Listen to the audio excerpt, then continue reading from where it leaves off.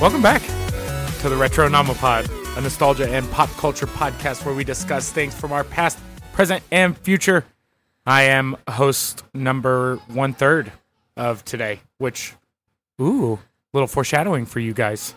And as always, through this gigabyte internet, which is never truly gigabyte internet, I have my beautiful redheaded friend Rick with me. How you doing, buddy? I'm doing all right. I'm letting them know that you redhead. Your insistence that I'm redhead is crazy, especially compared to my kiddo, who's truly yeah, because you're actually not that redheaded. Not that like you're like a darker strawberry blonde. Yeah, but in my head, like you have fiery like red Super Saiyan hair. You know, that's just like I'm looking at you dead in the face, but still, it's what my head pictures when I talk to you. Yeah, it just takes me three episodes to charge fully to get to Super Saiyan form.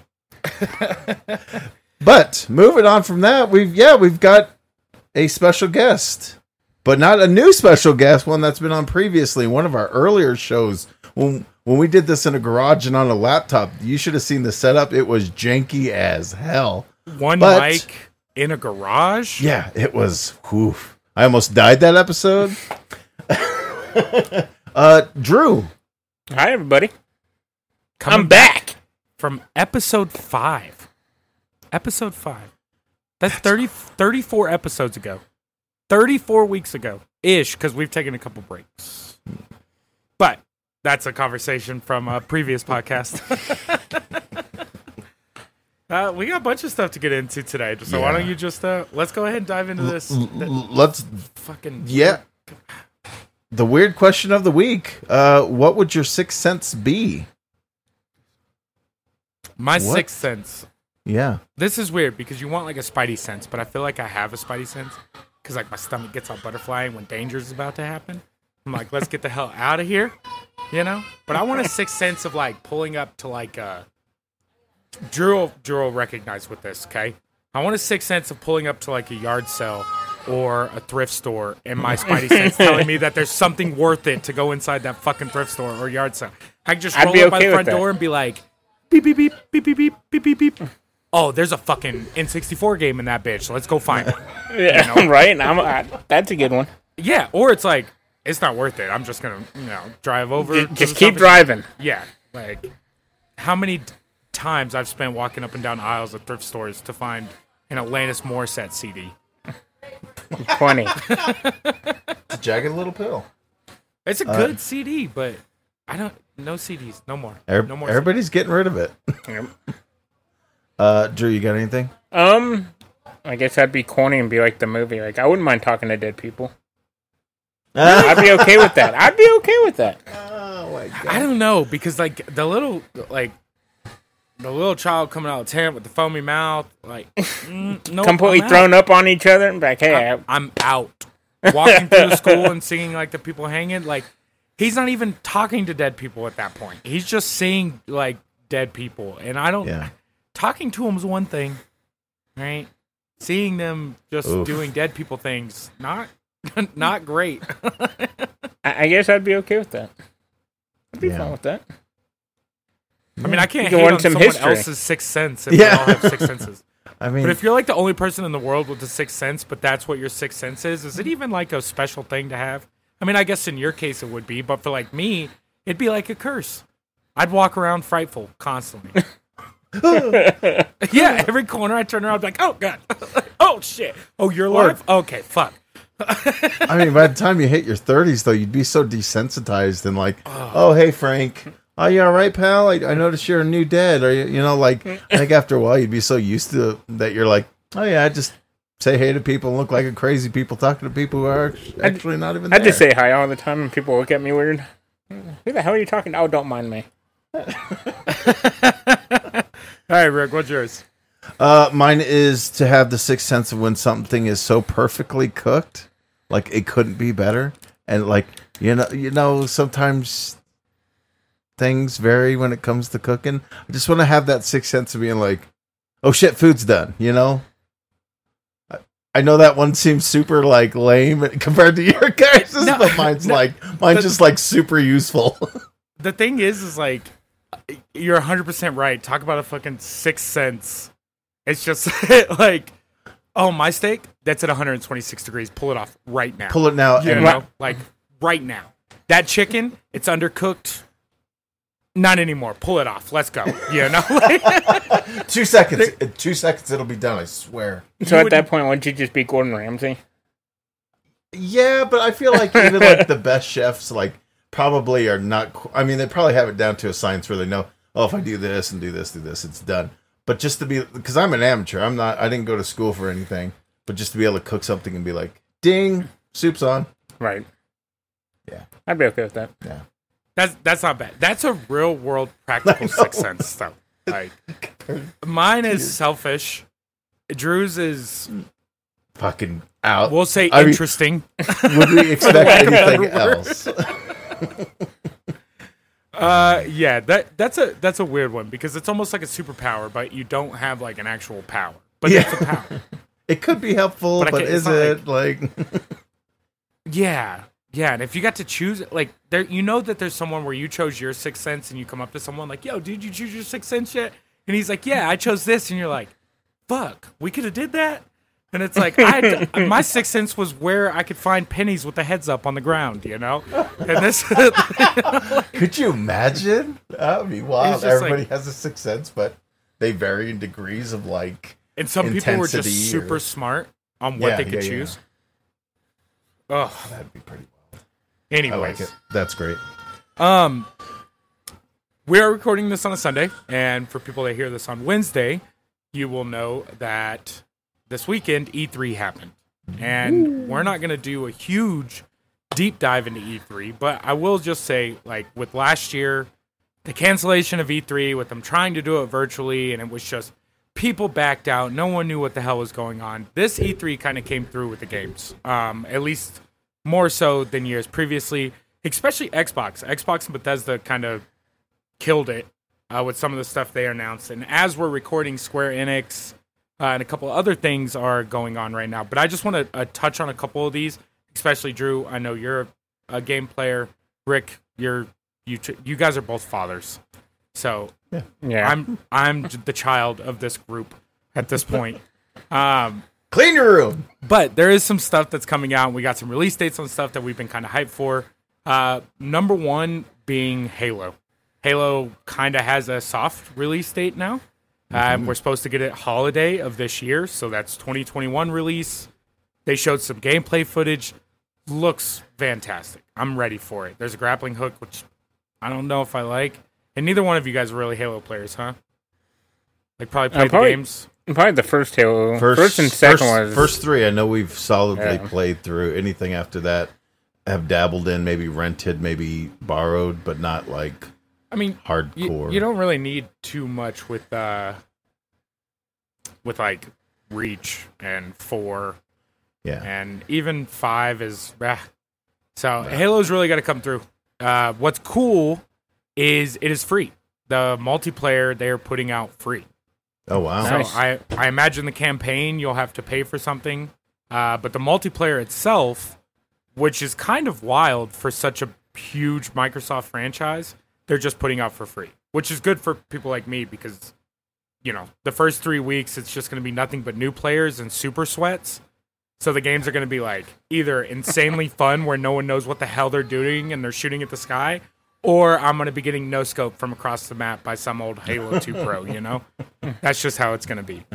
That's kind of how it works.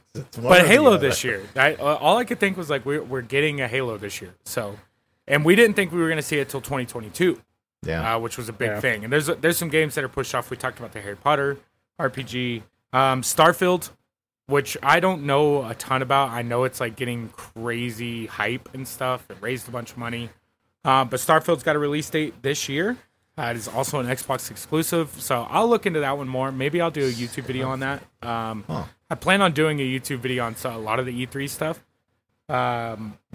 So, check out our YouTube. Keep track of the YouTube. Subscribe to the YouTube. Yep. Slime Rancher 2, old PS1 game. I don't know if you guys ever played that. But they're remaking fucking Slime Rancher. No one asked for it, but I guess a lot of people asked for it. I don't actually know. But they showed some gameplay footage. Looks awesome. Outer Worlds 2.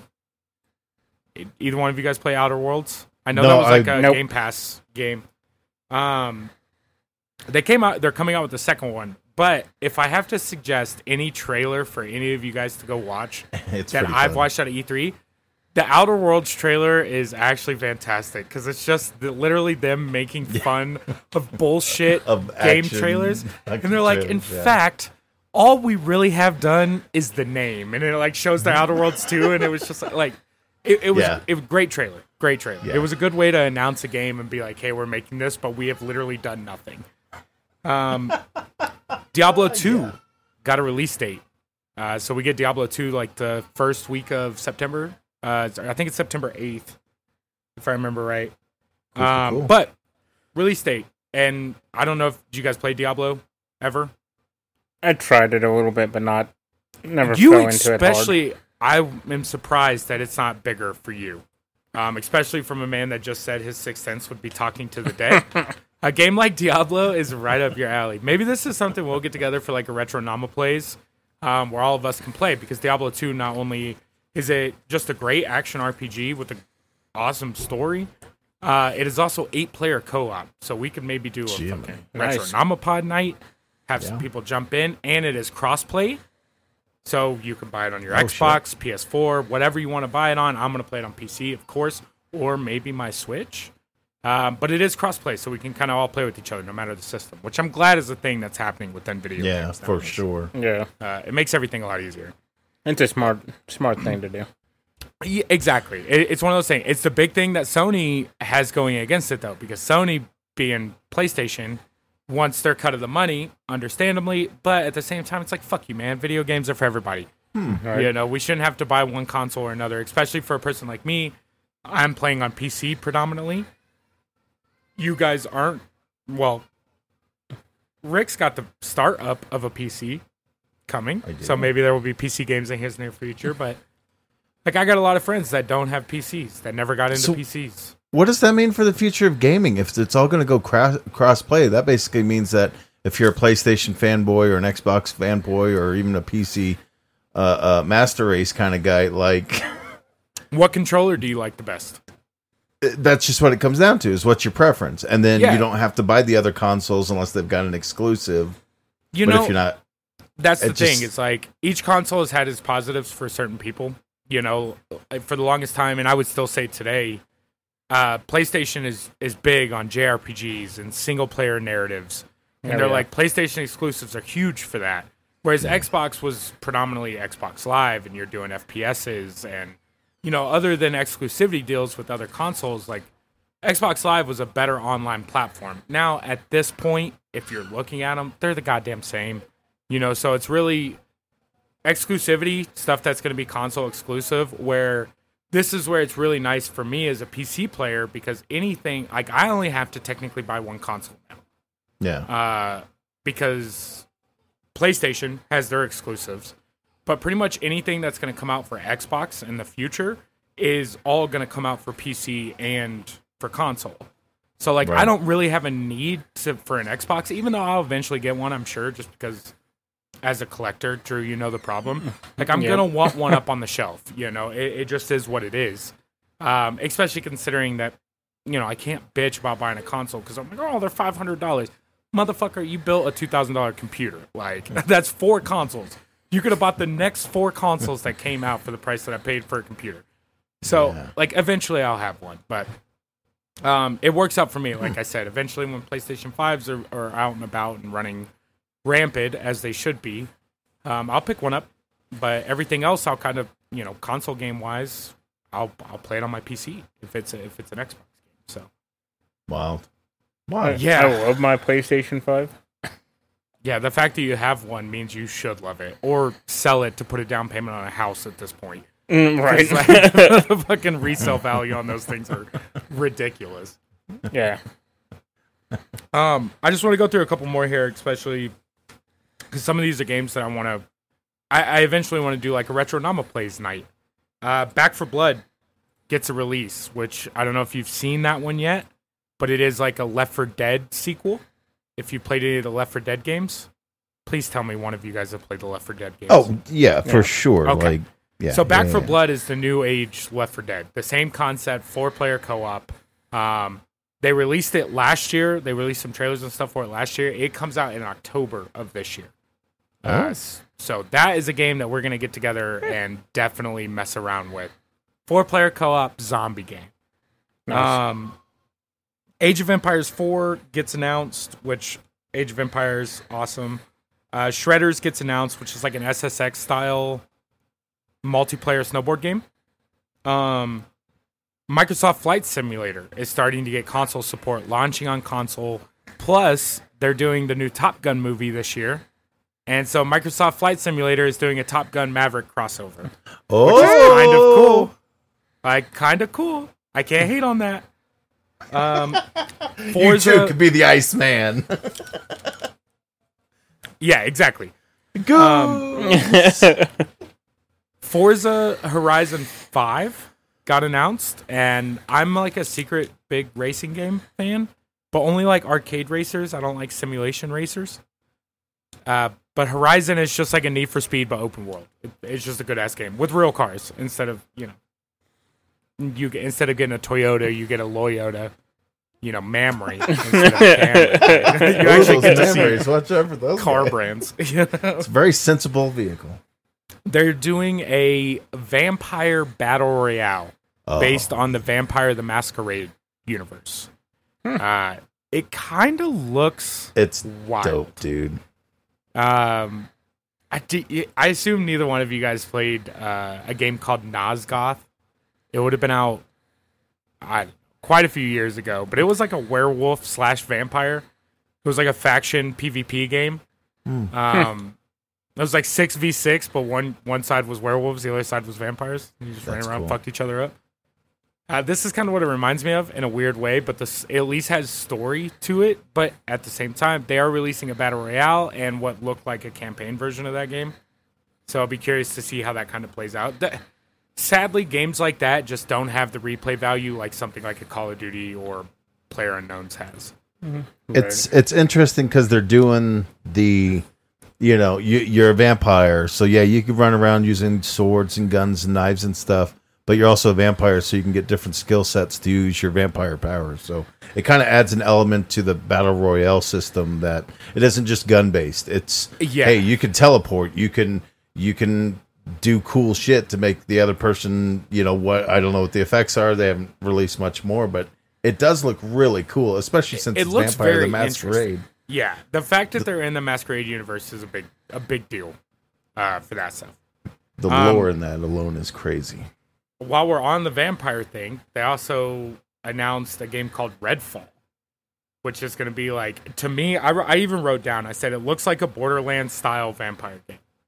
It's like a 4-person class-based co-op of a world that's being turned by vampires, and you kind of run around and fuck some shit up. It looks like it looked really good. It's console or Xbox exclusive.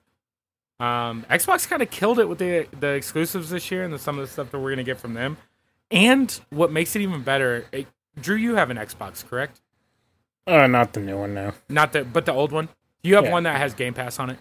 Yeah. A lot of the stuff that's coming out is dropping day one on Game Pass. So like Game Pass's value right now at $15 a month. So for someone like me, I own an Xbox One, the original, and I own a Windows PC. For $15 a month, I can get Game Pass for my PC and my Xbox One, and I would never have to buy a game all year long. Yeah. It's the value for Game Pass right now is absolutely insane. It's one of the things that Microsoft is doing. They're doing right at this point. Party Animals, which a game that we're going to get together and do a Retro Nama plays on, is a game called Gang Beast, which is like a jelly bean wrestling game. Amazing game. But Party Animals is practically the same thing. It's a party game, but you're doing it as like farm animals. That's why. It looks great. The last one I want to talk about, again, I'll end up doing a deep dive into some of these later. The thing that I'm most excited about, surprisingly, it isn't Halo, is Battlefield 2042. Yeah. All their gameplay trailers dropped. Everything dropped for that game. No campaign, which I'm kind of bummed about because I love military shooter campaigns. But the multiplayer, 128 player. 128. 100, and that's on Jesus. console and PC.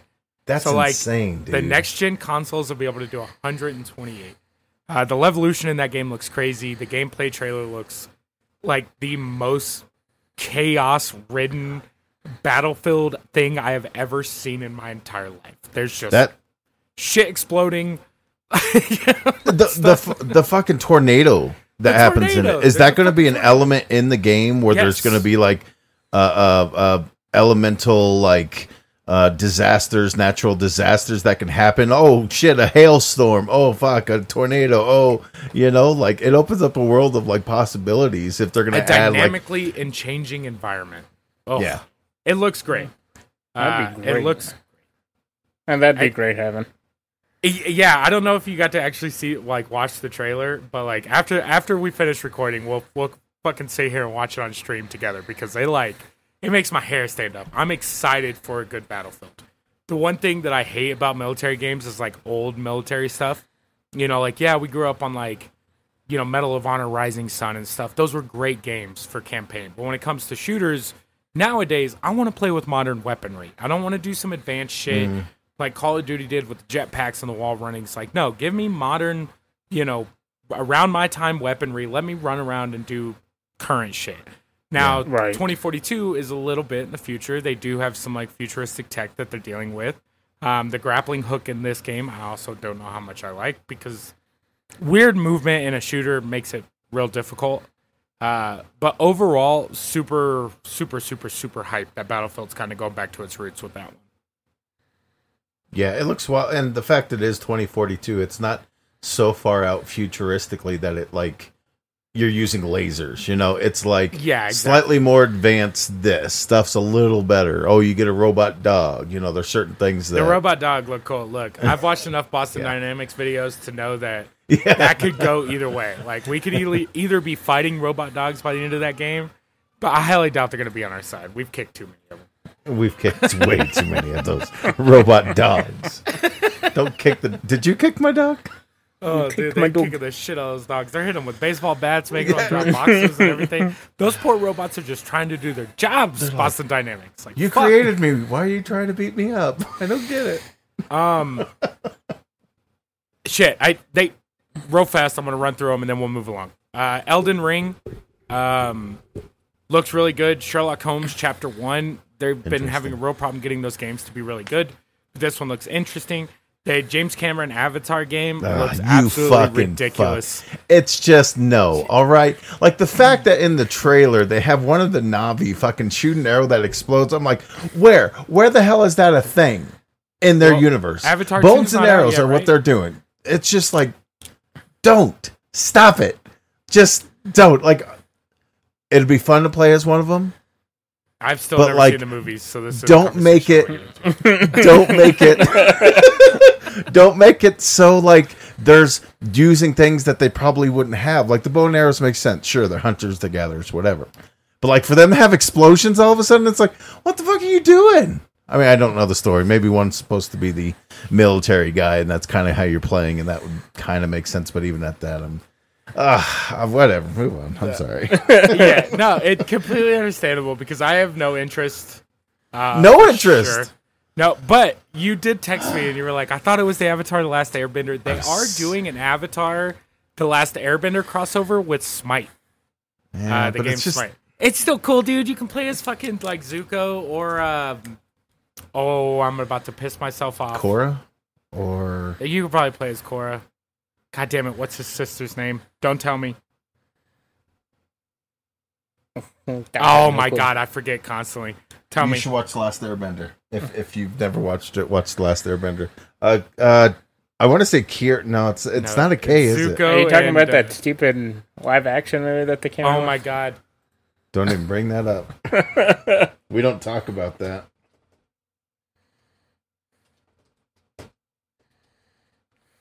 Oh, good thing we live in a time where we could just Google shit. The you know Google. what I'm saying? Like, the Googs is the best I thing am so disappointed that I do not ever remember this now. created.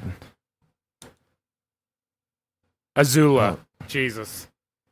Luckily, I have my other half in the bedroom with me today, and I was just like, I'm gonna end up sleeping on the street if we can't figure this name out. Azula. But you Katara. can play as Azula. No, Katara is Aang's homie. Zuko's sister, Azula, is the crazy one. Like, shoots lightning Oh, and shit. gotcha. Okay, That's what. yeah, That's where I was trying to get. Gotcha. at. Anyway, I was like, are we talking about we the just main? embarrassed Okay. ourselves. I want to move along. All right. Ratchet and Clank comes out soon. Evil Dead, the game, got an announcement. That dude. Looks fucking great. They're That- also, I don't know if it's in the news, and we're gonna have to talk about it at some point. But there is a Hail to the Deadites documentary that's coming out about the Evil Dead series. Jurassic Evolution 2. Did you see the first one of these? Oh, I love the first one. Oh, Jurassic Park Evolution. That game was awesome. The DLC was fantastic. It's a Jurassic Park builder, is what it is. But they just announced that they're coming out with a second one. Looks yeah, great. I saw the trailer and I was like, okay, I'm sold. Yeah, that's funny that you're into that one too. Like, well, I guess you're like big into that like '90s action styles too. So, but like, I bought When it the came to first one Jurassic too. Park, That that was my thing. And that first game, like, it was so underrated. I think like it just did not get the hype that it deserved because it is a genuinely fun game. You can breed your own dinosaurs and shit in that game. It's awesome. So they're It's coming like- out with a second one. It's like The Sims for dinosaurs. It's The Sims for dinosaurs. And that's exactly what it is. It's Roller Coaster Tycoon for Jurassic Park. Right? Is there anything you guys would want to see in it that wasn't in the first one that would be No, like a major improvement? Because the biggest thing that they did in the first one, The first one's great. the biggest thing that they did in the first one is the dinosaurs will break the gates down, and then you'll get a kill total of the dinosaur after it just went through a rampage in your park. It'll be like Sally the Stegosaurus murdered 13 people, injured 7 before it was euthanized at the food court, you know? And you're just like, that sounds is such an good. addition to the game that you're just like, oh, thank you. Like, I Right. needed that. I wanted to know how many people my dinosaur murdered on its rampage before I my shot it out Sally. of the sky. Yeah. I kind of want to check that out. You guys just sold me on a game that like I'm just past it. I'll by share 'cause my I'm like, Steam library with you. That's Okay. what we'll do. And you can play it. I don't know. that sounds You good. might have to buy it on console, actually. It's kind of a I graphically might. intense game for the PC. I might find it. It's not that bad. Not a very expensive game. Might have went up a couple dollars with the announcement, but it's not too bad. The last couple I just want to talk about here, Mario and Rabbids. I didn't play the So Switch version, but people love that game. Tactical RPG. I know Metal Slug's getting a tactical RPG as well. That looks great. Metal Slugs looks very, very good. Lost Ark, which I'm kind of interested in, which is an Amazon Games action RPG MMO. Actually looks pretty goddamn good. I'll have to say it looks pretty good. The other thing that got me very excited, and the last thing that I want to touch on, Payday 3 got announced. Let's go rob some more motherfucking banks. Why not? Please. The Payday games, I love those Payday games. Oh, yeah. I love the second one. Second one is so good. It's so good. And I've got a lot of the stuff for the PC version of it because I bought it before it was free, blah, blah, blah. I just don't have a crew. And I wish people would play that game more. Like, I wish it was... But you end up joining, at this point, the game's been out for so long, when you join into, like, a random online match, these dudes are cheesing heist and shit. Like, they're just doing meme stuff, and they know everything about the game, and I'm just like, how do I put my mask on? And then I do it, you know? Do I put my mask on? Like, So, yeah. we need to get rid of this guy. Yeah, oh, pretty much, exactly. But yeah, so that's some of the stuff. Again, I think I'm going to do a longer breakdown video format for the YouTube, the Facebook channels. So keep an eye on those because there's a lot of stuff that I do want to talk about that I don't get to deep dive into on the show. Because once I start talking about video games, I will do the show. Yeah. So I have one more thing to throw in about E3. As Intellivision is finally releasing a little bit more detail on the Amico that I pre-ordered like 2 years ago. 'Cause I think the VCS consoles are actually starting to ship now. The Atari ones. So they're releasing more info about games coming out. Look, that's better than the Stuff like Polymega at this point, right? The Polymega is still getting shit all over. Oh, And that was like 3 or 4 years ago at this point. right. I don't know. It's hard. I have a Retron. That's the only like off-brand console that I have. And like even the Retron, as much as I love what it's for, it death grips games so goddamn bad, and you're just like, you motherfucker, let it go. But those look really good. The VCS looks good. The price point does not look good, but they're saying that it's like a Linux-based computer and stuff, so we'll see how that stuff comes out. Yeah, I love the price on the Amico. It was what, $199? $150. Yeah. So $149. Yeah. Yeah, at that point, if you're re-releasing a console like that, that's a perfect price point. You know, I mean, you look at the Nintendos and what Nintendo gave you for $60 and $70. Like, it's tough to put a redone console out there for $200+ when I'm having trouble getting an Xbox or a PlayStation in general. Like, putting a half that price tag. Like I said, I think the VCS is $399. The Atari. Right. That's fucking insane. I still want to play Earthworm Jim. Like, I'm like, come on, just dude. And that's the only one on there. That's what you're paying for. That $150 is for that Earthworm Jim. Hey, it's gonna be well worth it. Yeah, it'll be super good. It's a $150 game. Yeah, pretty much. It's a paperweight that just happens to play an unreleased version of Earthworm Jim. Yep. So hey, at least with the Amico, they're coming out with physical games. So yeah, that's a true. plus. Like. Yeah, at that point, anything, especially for you and I, anything that we can put on our shelves is like a big positive.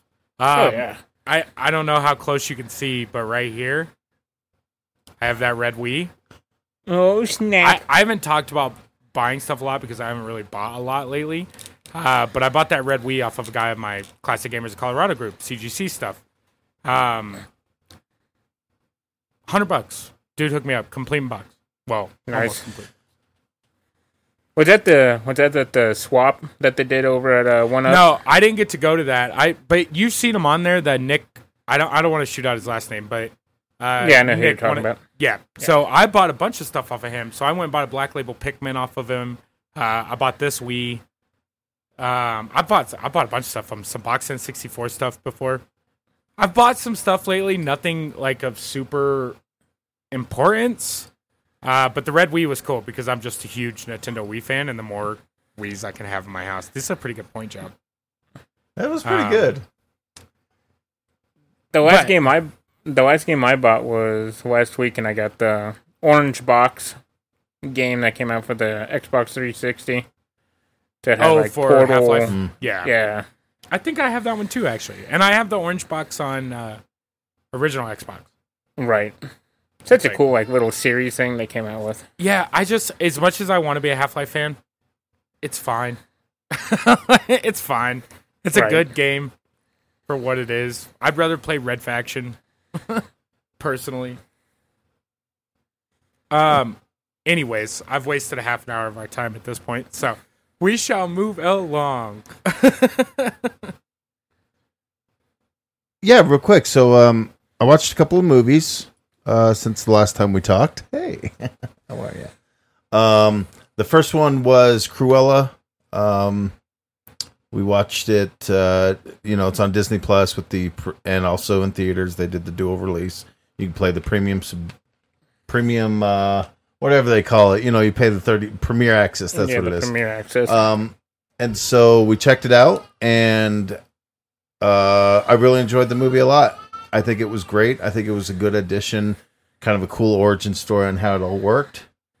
But my one gripe is they kind of did a thing where it was they kind of answered why she didn't like dogs, but then they kind of retroactively changed that where it's damn it, you nailed it, but then you didn't. So I really enjoyed the movie. I think it's really fun, really great. Emma Stone in it is fantastic, as you can expect. But just that last little, why does she hate dogs, especially puppies, to the point that she's willing to kill them? Answer that one simple thing. And they did it, but then they kind of undid it, all within the same movie. So, I don't know. There's a sequel in development, so maybe something happens in this next movie that really drives home the fact that... Maybe they did that on purpose. Drew, did you see it? No, not yet. I'm the only one. So I won't go into anything more than that until... I don't want to spoil it. And for I thought I anybody was going to be able to watch it, but Disney did the Disney thing where it's we're streaming it, but you're also going to pay $30 for it. Yeah. So I thought it was just going to be free to me, like some HBO style shit. They should. And I was I can't wait to watch Cruella, and then they were like, and I'm like, no. Like, they got to realize, like, that'll bring people to your service, like the way that HBO does it. They're like, okay, you can either go see it in the theater, but if you don't feel comfortable doing that, the problem come to our platform, subscribe, and then you've got it, you know? Is people like you just paid for over 2 months of someone else's Disney Plus by just buying it one time. That's true. So they're making their money back on it, whether they give it away for free or not. Because it is going to stream. Like, Maya and the Last Dragon streaming on Netflix now, or on Disney Plus now. So, like, I'm going to get it. I may just have to wait a month and a half. And if I really want to see it, look, it's 2021. I'll figure out a way to fucking watch it. I promise you that. Yeah. You think I paid for the Mayweather fight? No. Wink. Yes, you did. I do want to watch it, though. I think it's very good. I think you're right. I think them keeping that, like, dog murder part out of it for 2 reasons. First of all, if they're already planning a sequel, you might as well, because now you have a story arc for the sequel. Yeah. Second is, like, we're in a weird world right now to where, like, you want to start talking about puppy murder in a live action film, and we can get into some real shit real fast, you know? Like, so PETA's coming after you. Yeah, exactly. Maybe but that's Disney... Maybe you Disney have to just held expect off. that, being the fact that it is Cruella, though. Like, what's the one thing you know about Cruella? She doesn't wants like to murder dogs very puppies. much, and she drives like a bat out of hell. Those are the 2 things you really know, She and has that she's high Captain fashion. Nemo fucking... I was just Like- watching League of Extraordinary Gentlemen, and, like, she has that Captain Nemo fucking station wagon, dude, where, like, the Oh, nose yeah, is, yeah, like, yeah. 9... It's like so 90 long. feet long. Like, and how it's big got is that 6 wheels. engine?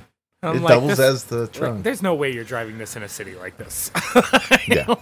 But You drive like Batman in this motherfucker. Like, wide turns. yeah, but they're like, every time you see one of those cars, they're drifting it like they're fucking They're 10 just- block in the middle of Venice. Yeah. Truly, you're like, Chill. it doesn't make sense. This is England. They didn't build it for motor vehicles. It was meant for wagons. But if you had to give it a, you know, give me an 8 or a 1 out of 10 for it. Tell me It's a how much- solid 8 out of 10. It's a solid movie. Everybody should check it out because it is great. Emma Stone is fantastic. I can't wait to see more of her. I just want to see why she hates dogs so fucking much. Like, tell me, why do you hate puppies? I get it, but then you don't. Check out the movie. You'll see what I'm talking about. And at the end, no, I don't want to give that away either. There's too many spoilers. But go check it out, and then Good maybe movie, though. once you watch it, we'll touch on it and maybe do that. Perfect. The other movie I watched is this one that was recommended called Little Monsters. It's on Hulu. It stars Lupita Nyong'o, which you might remember from like Black Panther and I don't know, the but if movie you got Us. that name right, Oh, I you hope I just murdered then, that name. Yeah. also has a guy by the name of Andrew England and Josh Gad, who we all know, Olaf and 1,000 other different things. Yeah. It's a zombie movie, but it's a zombie movie with a twist where like Is it a comedy? it doesn't start off as a comedy. Basically, the first 10 minutes is a couple basically going through a breakup or just yelling at each other, and the main character is kind of this slacker guy who's like one of those musicians who just plays out there for tips and whatever coins you can get thrown at him. He gets kicked out, goes live with his sister. She's got a kid. She tells him, if you're going to live here, you got to help me. So take him to school. So he takes him to school. Next thing you know, the school gets put on lockdown because a nearby army base releases zombies. Right? Awesome. That's the basic premise. Okay. Lupita Nyong'o is the teacher Say it in one more it. time for me. Lupita Nyong'o. I'm going to change it every time. Holy crap. But she's the teacher. So, and she is like, if you ever wanted a teacher, she'd be the teacher. What she's like, yeah. When you guys check it out, trust me. This one's not so yeah. $30 to watch either. So No, this is if you have Hulu, boom, you It's got free. it. It's definitely, Favorite free-ish. Free. Yeah. But then there's also Josh Gad who plays this like children entertainer, but he's the one like Death to Smoochie where he's like Rainbow Randy who's got kind of a dark side to him. Like, like I've a slept with Gacy? so many Like a- moms kind of thing. Oh, I respect that. Yeah, I mean, nobody could blame him. Who doesn't want to fuck the clown at your kid's birthday party? You know. I mean, unless he's, known child murderer John Wayne Gacy, but Innocent until proven guilty, folks. Well, he's not going after your mom then. He's going after your dad. That's very true. I mean, either way, the clown's getting some. I guess so. I'm curious. But yeah, it's basically follows this teacher trying to protect these kids, with Josh Gad being an asshole and this other guy just kind of being a slacker. Check it out. It does great twists on the zombie genre. You guys should check it out for sure. Highly recommend it. Probably 8 out of 10 on that one as well. If we're ranking things, we only recommend good things here. Yeah.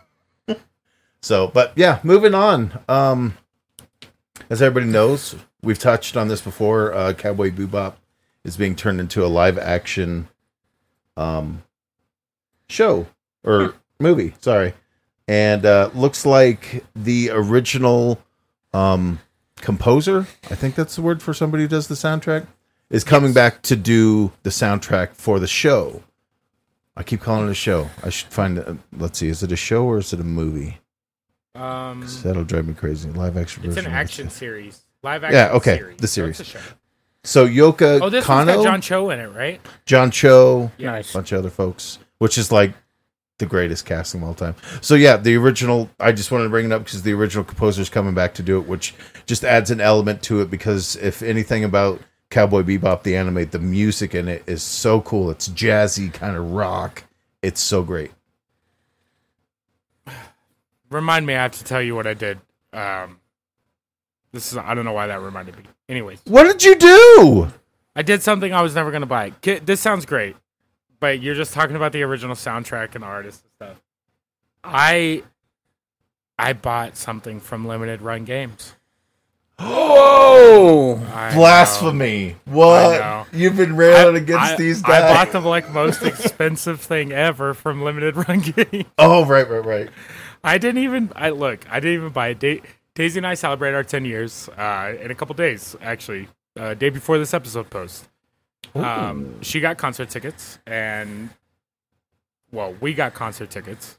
But for me, she bought me the Castlevania, full Ultimate Edition from Limited Run Games. Comes with 8 Castlevania games, the Shadow Good Box, the dust sleeves, the original, even the Castlevania Bloodlines comes with a clamshell case that you can put on the shelf with the Switch cartridge. I bought it for the Switch. It was not cheap. I think final price with shipping was $199.09.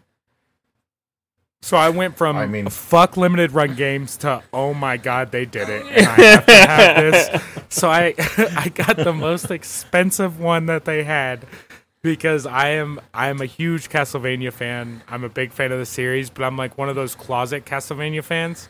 Because you hear so many people, they're like, oh, fuck it. Belmont's this, and fucking suck vampire dicks that. And for me, I'm just no, I fucking love that series. I love the storyline. I love the anime that Netflix came out with. Everything about the Belmonts and that whole lore. So when I saw this, I was just shit. And I did it. Now the problem is do I become one of those limited run guys that doesn't open it? Even though I want to play all these games on my Switch, all right? I want to play Bloodlines. I've never got to play Bloodlines. That's an expensive game. Do you have Bloodlines, Drew? I do. Okay. For the Genesis? Yes, you son of a bitch. I'm going to come see your goddamn collection one of these days, man. That's a game that I want. There's a couple Genesis games that have still fallen out of my realm of grabbing. Splatterhouse 2 and 3 and Castlevania Bloodlines. Those are 3 that are major games that are going to come in my collection, and I will trade stuff for them. I fucking will do it. I thought about Clay Fighters. Clay Fighters got up over $1,000 over this. And I'm I could get both Splatterhouses and Bloodlines for 1 Clay Fighters. Huh. But Clay Fighters, it's $1,000 fucking game right now. And do I really want to get rid of that game right now? No. It's hard to not have. That's how it is with Halloween for the Atari 2600. Yeah. That game is skyrocketed in price. Same with Texas Chainsaw Massacre. Yeah. And you even look at stuff like Friday the 13th. Friday the 13th, not nearly as bad, but Nightmare on Elm Street for the NES is just like now it's a 3-digit game, and it used to be a $15 game all day. You know, Friday the 13th, $10 game all day. Bad games, especially Nightmare on Elm Street. Bad fucking game. But COVID did something with game prices that was just, it's wild. It's absolutely wild.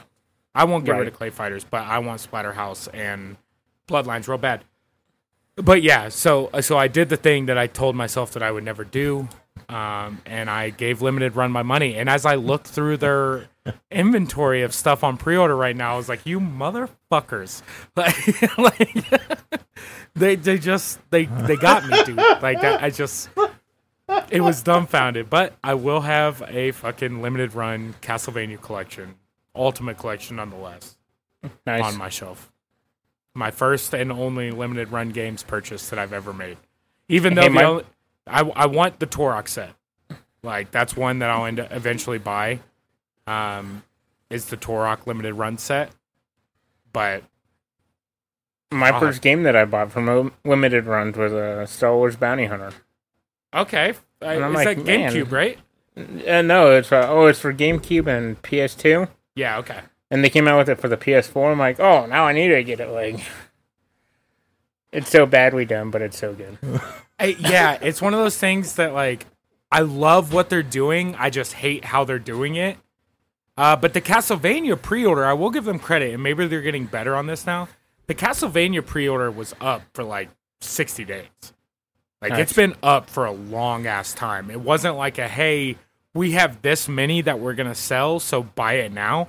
It was like, hey, how many of y'all want this? And then we're going to make them. So I think shipping for Castlevania isn't till like October or something. Yeah. So, but I was able to get one. Like, I put my pre-order in, I got my confirmation, and it's like, I'll wait the 3 or 4 months if you can guarantee that I'm going to get what I'm trying to get. You know, like, that's different. It's hey, we have 1,200 of these, so the resale market is going to eat them all alive. And if you didn't get one, good luck buying it from a scalper. Yeah, that's how it was with Bounty Hunter. Like, Bounty Hunter, as soon as it went up, and it was like maybe 10 minutes and it was sold out. Yeah, and that's what LRG was for a long time. Is one of the things, I mean, we have a going history on this podcast of me shitting all over Limited Run. And that's why it was so wild that I actually did it. But, like, even still, today's date is the 13th. You still have 2 weeks before the Castlevania comes down. And look, I will say, if you're a Castlevania fan at all, they do have just the base game. I think it's $40. You can buy it for the Switch, the PS4. And it comes with 8 games, including Kid Dracula, which is like a random-ass game to have in a Castlevania collection. The one that it doesn't come with, that I wish it did, and I understand why they didn't do it, is it does not come with Symphony of the Night. But it comes with Bloodlines. It comes with the original 3 for the NES, Super Castlevania 4, Dracula X, Kid Dracula. So it's a great lineup. But yeah, anyways, I didn't mean for that to be a tangent, but I did that. I bought Limited Run stuff. God damn it. It's a wild world we live in. Now that you've opened up that floodgate, man, now you're just going to be like, oh, guess what? I just pre-ordered from Limited Run. Bro, my dumbass signed up for the newsletter and everything. I was like, you know what? Keep me reminded. Like, let me know. That's right. I don't want to miss out on anything, you know? Well, so for a while there, we thought that Punisher was dead with the Netflix TV series. Looks like John Bernthal. God, I can never say that name. Yeah. The way that it's spelled versus how it's said it's a wild, wild west of grammar. Yeah, so he's coming back to reprise his role as the Punisher. He's bar none one of the best. I mean, not to take anything away from Thomas Jane or Ray Winston, but he definitely owned that character for that John series. B's got the face for it. Like he's got the fucking Punisher nose. He's Frank Castle. So he's going to be returning in a series that Disney Plus is putting out called Moon Knight. So it looks like he's possibly going to be making an appearance in that thing, which is interesting. Moon Knight, for those who don't know, is kind of the Batman of the Marvel world. He's got like superpower. It's Batman if he went crazy, essentially, is what Moon Knight is. I know what Moon Knights are, but totally different Moon series. Knights. Yeah, I think it's slightly different. Yeah. So, but that's exciting news because it is one of those things. He was so good in the role, and to see it kind of go by the wayside kind of because they pretty much canceled that, right? They were like, no more. They canceled all the Netflix Marvel shows because they were like, well, why do we produce more when they've got Disney Plus and They've got Disney Plus, yeah. Let them spend their money. Let them spend their money. So yeah, just want to bring that up. It's exciting because he did do such a good job with. That's very true. With it. Another news, more geeky news. Critical Role just wrapped up their second season. For those who don't know, Critical Role is an online D&D live play thing that features voice actors from the best everything. For straight D&D play, they are the best. For story building, for character development, for voice acting, that's what they are known for. The new one is very interesting because for the first time in a Critical Role, I think, no Matthew Mercer, and they're doing a lady as their DM this time. She's going to be taking up the reins on.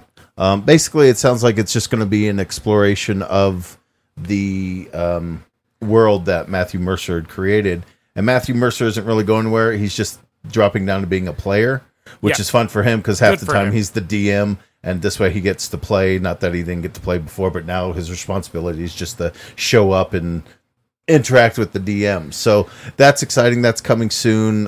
Sounds like it's supposed to be like a shorter, limited run series. As opposed, son of a bitch.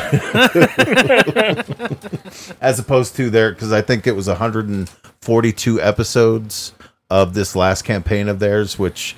Each episode runs anywhere from 3 hours to 5 hours, and their last episode was 7.5 hours long. So to give you an idea, that's a lot of time put in to watch something. Yeah. That's good, though. I mean, they can do no wrong. Those guys are a lot of the reason why D&D had such a resurgence in the last couple years.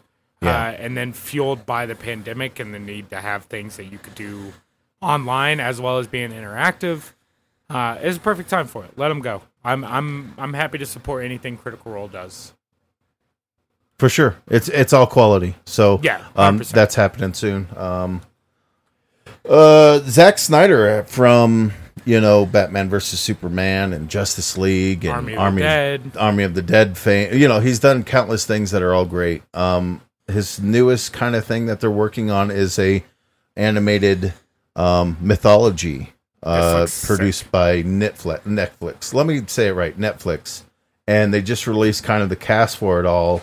And I'm not going to go through all of them, but like, it's like a who's who of like character actors in different geek spheres. Like they've got dudes from Game of Thrones. They've got freaking Satan himself from Constantine. Like, the cast is insane, and this version of great. Satan is amazing. Maybe one of the best versions of Lucifer ever on film is that Constantine version. Yeah. This is going to be. He did a super good job. That's going to be interesting. I wonder what the. I'm excited to see like kind of if they're going to go like the Castlevania or even the He-Man and the Master of the Universe trailer that just dropped. If they're going to go that kind of animated style. Which kind of lends itself to kind of being darker or, like it seems like it would fit a little better. Yeah, I mean, anything that has to deal with like mythology like that, like bring it in to me. So for a while there, after the success of Joker, they weren't sure if Todd Phillips was going to return. That was kind of a big concern. I mean, with the success that it made, I think it made like $1 billion and, won an Academy Award and all this other stuff. Something about Joker always seems to win Academy Awards. But Todd Phillips is do you want me to play devil's advocate on that? If you certainly like. Fucking goddamn anything that has to deal with mental depression or something like that, they're like, we have to push this to the forefront. And that's exactly what they did. Even though Joaquin Phoenix is amazing. I think he's fantastic in what he does. But of course it's going to it's political or not a political, social commentary.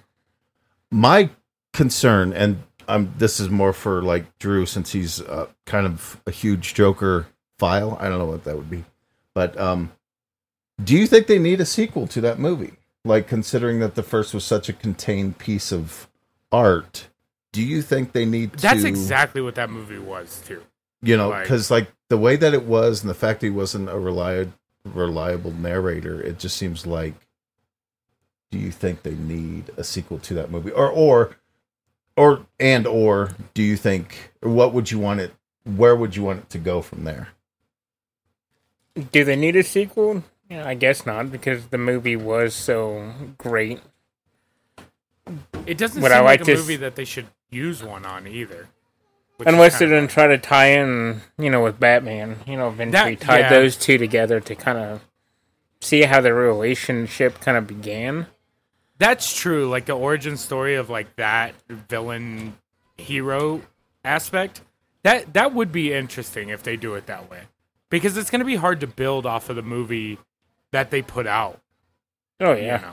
So like, yeah, I that is an interesting take on that, because if they do build that relationship with Batman, or him knowing that it's actually Bruce Wayne or whatever else, it'll be a very interesting way to kind of lead that character, especially from the movie that they gave us a couple years ago, for sure.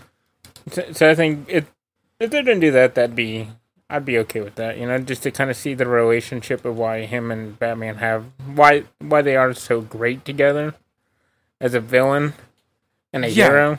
They're kind of codependent in a weird Arkham City kind of way, Because it's like without Joker, you wouldn't really, Batman wouldn't be the same without Joker. No. And Joker wouldn't be the same without Batman, just because it would get boring for both of them. Like, life in the city would get boring for both of them if one of them wasn't there. Joker is like the craziness for Batman. Like, he's the one that feeds Batman. It's the yin and the yang. Yeah. But I'd love to see a new Joker movie. Just the first one. The Joker was good, but the last one that really did it for me was The Killing Joke, the animated one. Oh, that was good. That animated version DC knows how to make animated things. There's talks they're going to be doing a Longest Night. Well, they are doing the Longest Night animated, which is cool because it's basically Batman taking on almost his whole rogues gallery of villains. That's coming out this year. But I know there's this theory that Gotham got worse because of Batman, because he was so crazy with his persona that it brought the crazies to them, that everyday crooks became something more because they had to, because Batman is so much more. So yeah, that makes sense. Like, you look at the philosophy of a Batman and stuff, and it's like, did Gotham really need him? Like, yes, in a sense, but at the same time, it wasn't what was best for the city at the time.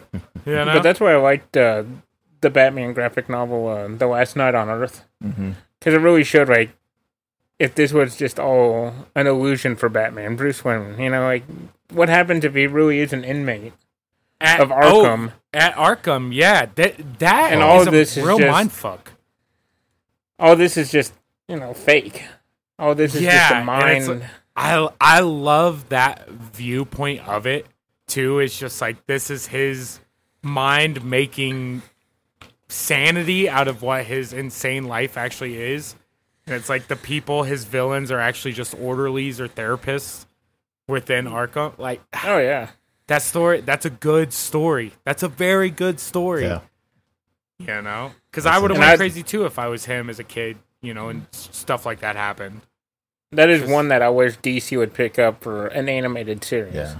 If they pick that up, the thing is I wish they would do it in, a rated R version, where they, really made it real. It's one thing that I wish that more... especially PG comic type things would do, is take something that is normally PG. If you look at it in the sense of I'm going to bring up Castlevania again, but the Castlevania animated series I thought was fantastic. There was some dialogue issues that they had in the later seasons, but they took something that doesn't necessarily have to be a rated R, and they made it rated R, which gave it more life in what it was trying to do. And seeing a Batman version that way, in that rated R, very dark, real life kind of way, I think would do a lot for that, especially if it was an animated show, because there's something about having a fucked up animated show that makes it better. Rick and Morty. Yeah. Then it's I watched one of the Batman ones on HBO Max. Is during the time of Jack the Ripper. It's called like Arkham. The Gaslight. Yeah. Gotham by Gaslight. And I thought that was so great. Like, kid being a fan of Jack the Ripper. That was that's interesting. Yeah, we could sit here and talk Batman all day because seriously, there's a lot to talk about.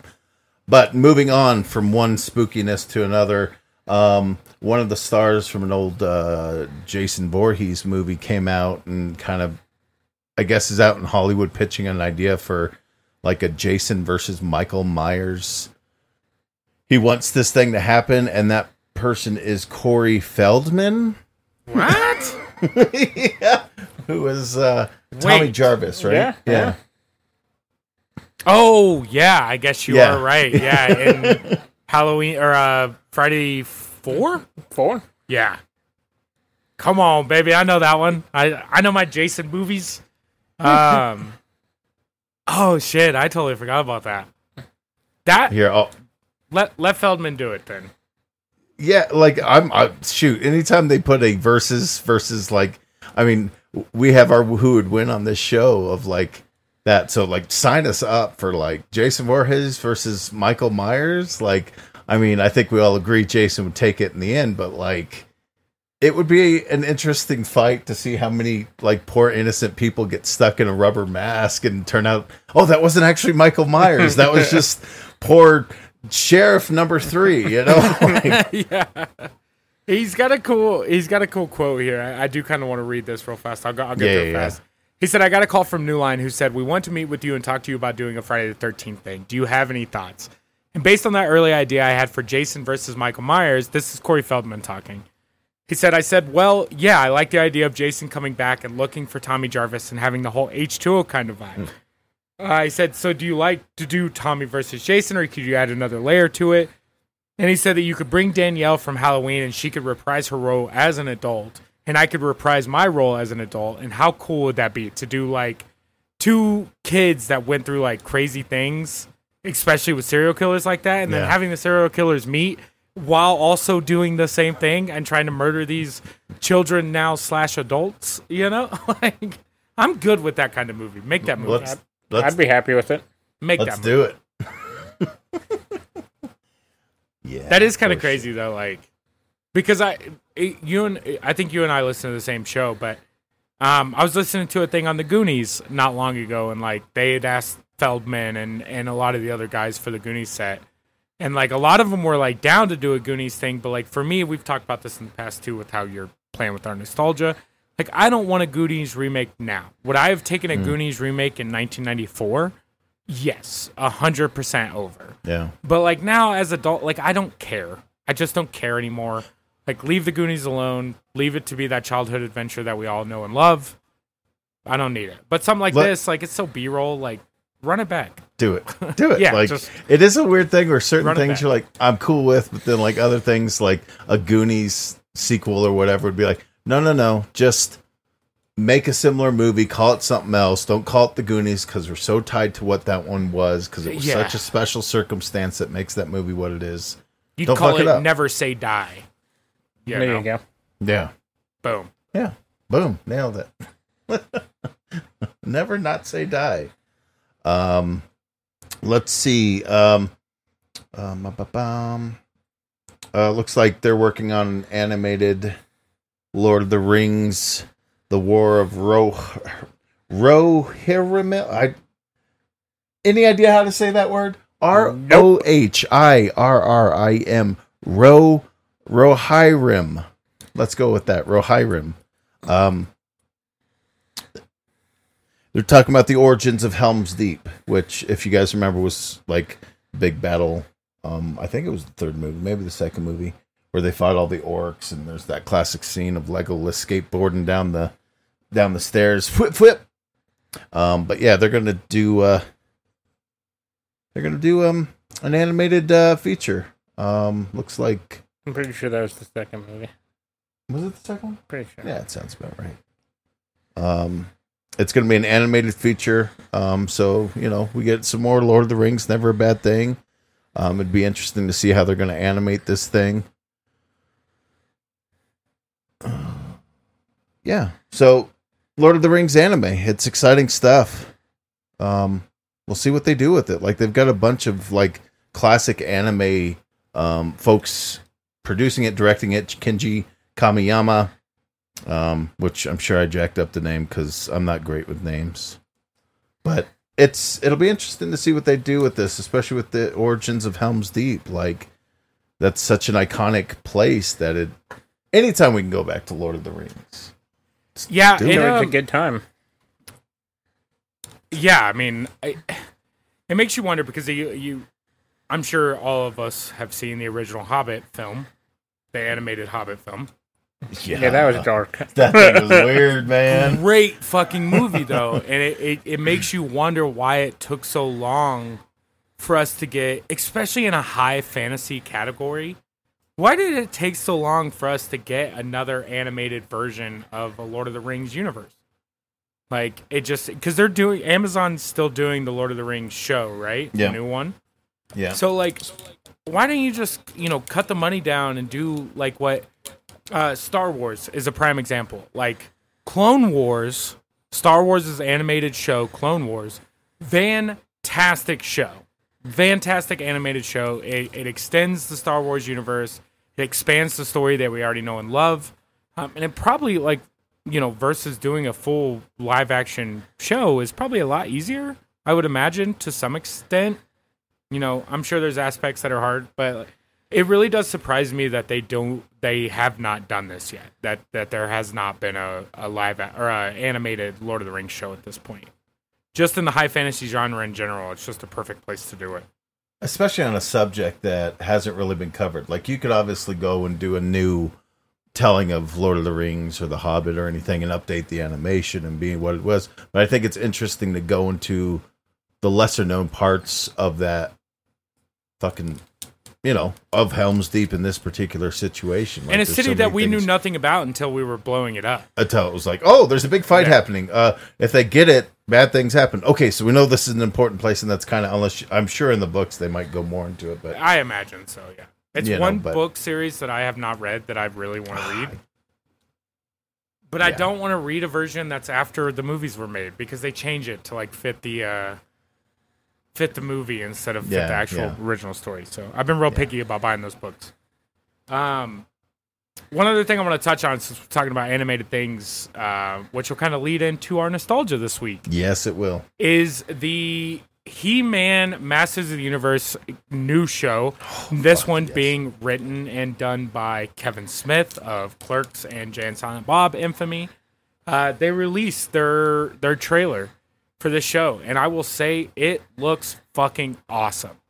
And we're going to go back to Castlevania one more goddamn time now, because the one thing that I do like about this is I love the animation in Castlevania, and this is by these same people that did the Castlevania animation. So Kevin Smith's story, Castlevania animated anime, He-Man Masters of the Universe. I'm actually hyped for this.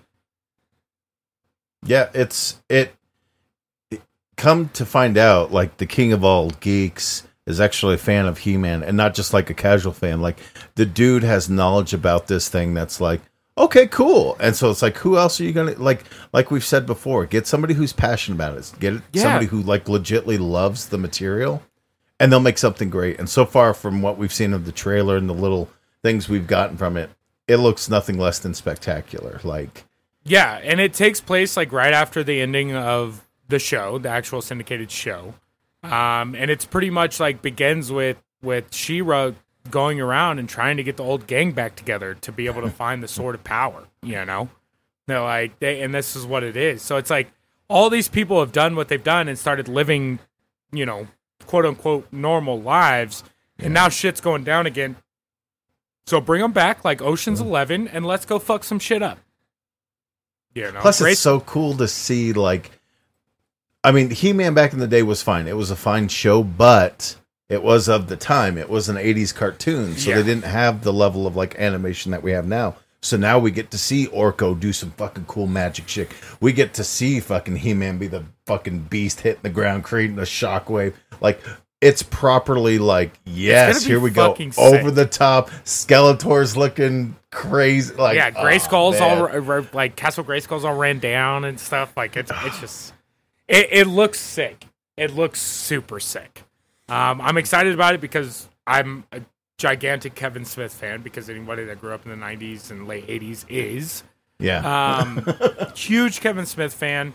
And also I said it before earlier in the show that I love the animation style of the new Castlevania, and why not put those two things together into a show that, like, Drew, you're closer to my age, Rick, you're a couple years older than us.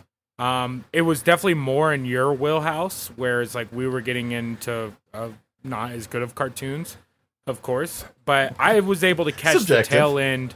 And I'm sure Drew, as you as well, were able to catch the tail end of He-Man. For me, luckily for me, I have a brother that's born in 81. So that flowed to me as I got older. Like the stuff that my brother loved when he was a kid, He-Man being a huge thing for him, fell into me because it was just like, yo, this was the motherfucking cartoon. Like, you sitting here watching Scooby-Doo, like, bitch, check this shit out, you know? Like, Right. so it was one of those things that luckily for me, I was shown by someone else, because at that time, those weren't the cartoons, you know, especially for like Drew and I, we grew up on Nickelodeon times. And I tell you right now, I was watching Fairly Odd Parents today. Great fucking show still. Finished Jimmy Neutron, amazing show. Cat Dog, still funny. But He-Man, the new He-Man looks badass. And one of the things that came out of He-Man, and this is what goes into the nostalgia, A one of lot the of best thing hentai. to come out of it, I mean, boy, Prince Adam, hey, is that they created some of, I can't say the first, because like that's not the case, but like merchandising was a huge thing in the 80s, especially with cartoons. They were like, any cartoon we put out, there's going to be toys for. And these ones were crazy because they were like these jacked, freaking non-articulated, Well, they had looked like gigantic- 4-point. Like, they were right on the edge of, like, G.I. Joe doing the Their air little carrier and stuff. Yeah. So, Yeah. like, when you got the Castle Grayskull playset, like, the box it came in was fucking 3.5, 4 feet tall. You know, Right. like, this motherfucker was you know, not to get into gender-specific things, but, like, you know, at that time, girls' Barbie houses, they were getting campers and fucking mansions and shit. And so they come out with, for the boys, quote-unquote boys, because it did not matter. I don't want to get into this conversation right now, but, like, that was their answer, was, like, put out the aircraft carrier for G.I. Joe, put out Castle Grayskull for He-Man, and, like, these are gigantic fucking playsets. Like, gigantic playsets. Which is cool, because this leads us directly into what we were talking about this week, something that we brought Drew on for to talk about this week. And we're going to talk about some childhood action figures. Nice. So this is okay. I'm going to be completely honest. For me, like, my list of action figures for me growing up was very short. Especially, like, you know, I got pushed into sports real young. So, like, physical toys and stuff kind of went out the window the minute the video games came in, because my parents knew they could just be like, here's the Sega game, bitch. Go out and throw your baseball. You know, like, boom.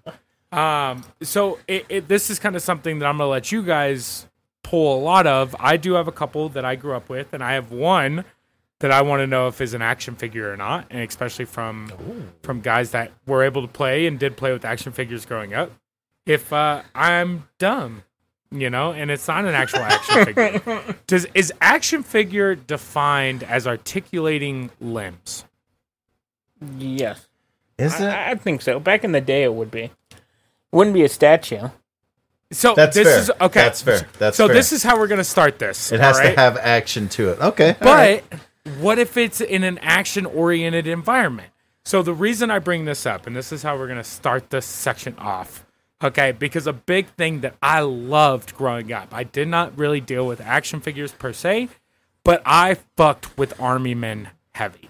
Little 2-inch Army Men. Now, in the scenarios that these Army Men went through in my life, they were motherfucking action stars. So what I want to know is if Army Men are action figures. No. What would you call them then? That'd be They're like a in action. statue. Like that'd be like whatever you buy for like a train set. Like they kind of No, just but sit you there. did stuff with them. Yeah, their legs didn't articulate. They didn't transform into fucking semi trucks. All right, but they went through the fucking action. You know how many army men had firecrackers between their legs when I was growing up? A lot of them. Yeah, but with like that's not what they're meant for. You know, they're meant for standing up and going pew and knocking it over. Exactly. Except I knocked mine over with firecrackers. But So no, it in was my like book, that would pew, not and be then an they action figure. exploded along with 8 other of them. I think miniature statues is what you'd call them, Yeah. or in action figures, because they are in an action stance. In Nobody action can deny figures. I've never but- heard that. but they're static. They're, you know, you got to have something to them where they move. If you go by the action figure kind of thing about it. Okay. Not to say that, like, especially in the 80s, like the He-Man toys, they had articulated limbs that were basically arms that would move up and down, The head and would legs move. that would move like this, and maybe heads that would move, and that's it. Like, not a lot of Yeah, it's action not in like- it, but yeah. enough. You know. It's no Boba Fett that shoots out missiles, you know. Yeah. Exactly. Even those old Star Wars ones were the same thing, where it's just super stiff joints. But they moved. You were able to do them. Like, you could almost flip off people with them and then put your arms Yeah. on your hips. You know?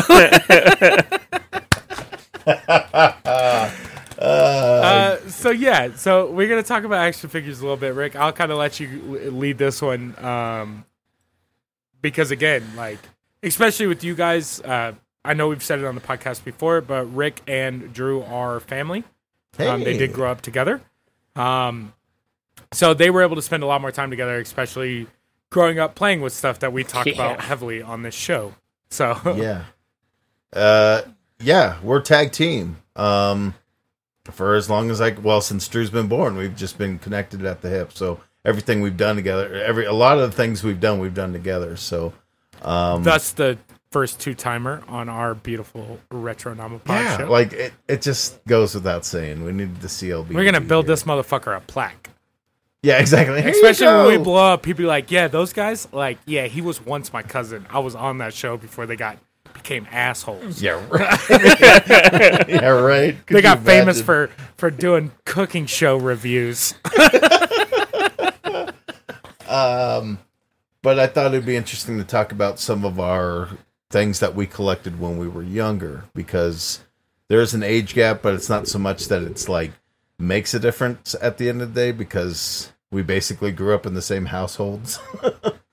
So let's do a top 3 collections. And I'll let you start it. It doesn't matter the order. My first one would be the Aliens Alien by Kenner. Yeah, Kenner, the name Kenner, and especially as a kid, it did not mean anything. But as an adult, when you look back, and I wrote down a couple, they made the Batman animated figurine set. They did Star the Wars. Star Wars set is what they're most famous for, is the original 4-inch figurines for Star Wars. Pretty much anything that was a major action figure from the early 80s to even the early 2000s. I believe they're still in the toy making industry now. Yeah. But I like, don't think they're as big as what they were. well, I don't think with the action toys like that figures. are as big anymore, because now you're looking at like, and this is where it sucks with the way that, we talk about kids these days, Fucking kids, get off my lawn. goddamn kids these days. They grow at them so fast, but it's gotten into more of a collector's set and figurine set to where you're buying these $120 collector's statues versus going Yeah. out and buying a $20 action figure. And I think Yeah. that's what was great about NECA. I think NECA kind of brought that back, what Kenner was doing with, action figures that are, really high depth and detail. Yeah. Still playable, but you could still set them up to, display them. Yeah, NECA yeah, I mean, really kind of even changed the like game for action figures. even the Star Wars sets, they came with display cases. Yeah. People still keep those things in the blister packs. But so that the Alien set. So assumably you get, Xenomorph. You get Ridley action figure. I had them all. Hicks. Like we had the whole Yeah. set. The power loader, whatever Yeah. it was called, the weird yellow machine. Fuck you, Oh, bitch, no or whatever. Yeah. And Drew's then, legit about it. Like, his collections are no joke. and then a year later, they came out with the Predator toys Yeah. by Kenner. Okay. And then they had the Alien versus Predator toys going on. So, of course, like, we went out and bought all the Predator toys. So Rick would be Predator and I'd be Alien. And we'd be like, Oh, see, I was doing Army Men things, and you guys were doing alien shit. Yeah, no, Yeah, I mean, I was digging molts with fucking metal spoons while you guys were having space battles. But then we'd throw X-Men figures in the X-Men mix, too. would be Like, involved. X-Men. Jurassic Park figures would be involved. Like, it wasn't like the thing we used to do, and I think I've said this before, you know, with when we did the games episode, Army Attack, where we'd basically take our collections and pit them against each other. So you'd basically have like, what do you have versus what do I have? And we just go at it, be like, oh, well, this person beats this person because he can do this. And then he'd be like, oh, yeah, well, this guy takes it, you know, so it's just stupid shit. But, like, it was kind of a way to be like, oh, I need to get a new toy so that way I can, you know, I don't know, stupid shit. But Yeah, like, because you were like, oh, this motherfucker, he's going to win this super fight. yeah, I've Like got you Wolverine. were buying stuff from KB Toys that you knew was going to win in the battle against Drew's, you know, whatever his leading champion was. It was like American Gladiators, but it was in the front yard with fucking then, like, figurines, you know? We had those, like, skeleton... Oh, the Skeleton Warriors. Yeah, Skeleton Warrior toys going at it. What Like, what a you great got fucking television show. Xenomorphs and Skeleton Warriors going at head-to-head, and you're like, okay, We collected that a doesn't make lot of sense. like 80s and 90s, like any toys that came out. If they looked fucking cool, we'd be all about it. We'd be like, oh yeah, well, I don't know what this is. So and you guys were in a real television- hurt when, like, the Todd McFarlane toys came out. Oh, no, that was even... Like, yeah, The That was Spawn next- toys. and, that was like, next level. That was the beginning of collectability for action figures. Yeah, because those original sets, they would come with the comic. Yeah. So you'd have the first issue comic with the toy, which is ingenious. So here you are, you're like, here, I've got this action figure. This comic is so dark and cool. Let me connect. What's this? Oh, who's this trimmer guy? Who's this violator? Who's overkill? Overkill. And, you know, so it was like, of course. And those were the first, like, getting into detail. Todd McFarlane, as he's gone on to record, to be like, no, I'm not just going to make simple, like, throw things out there and whatever. You look at the first ones, and yeah, they're super basic. Then you look at the series 2, and it's like a step forward with, like, medieval Spawn, where you're like, holy crap, the level of details he's putting into simple action figures that And are still selling for McFarlane- the cost. What's crazy is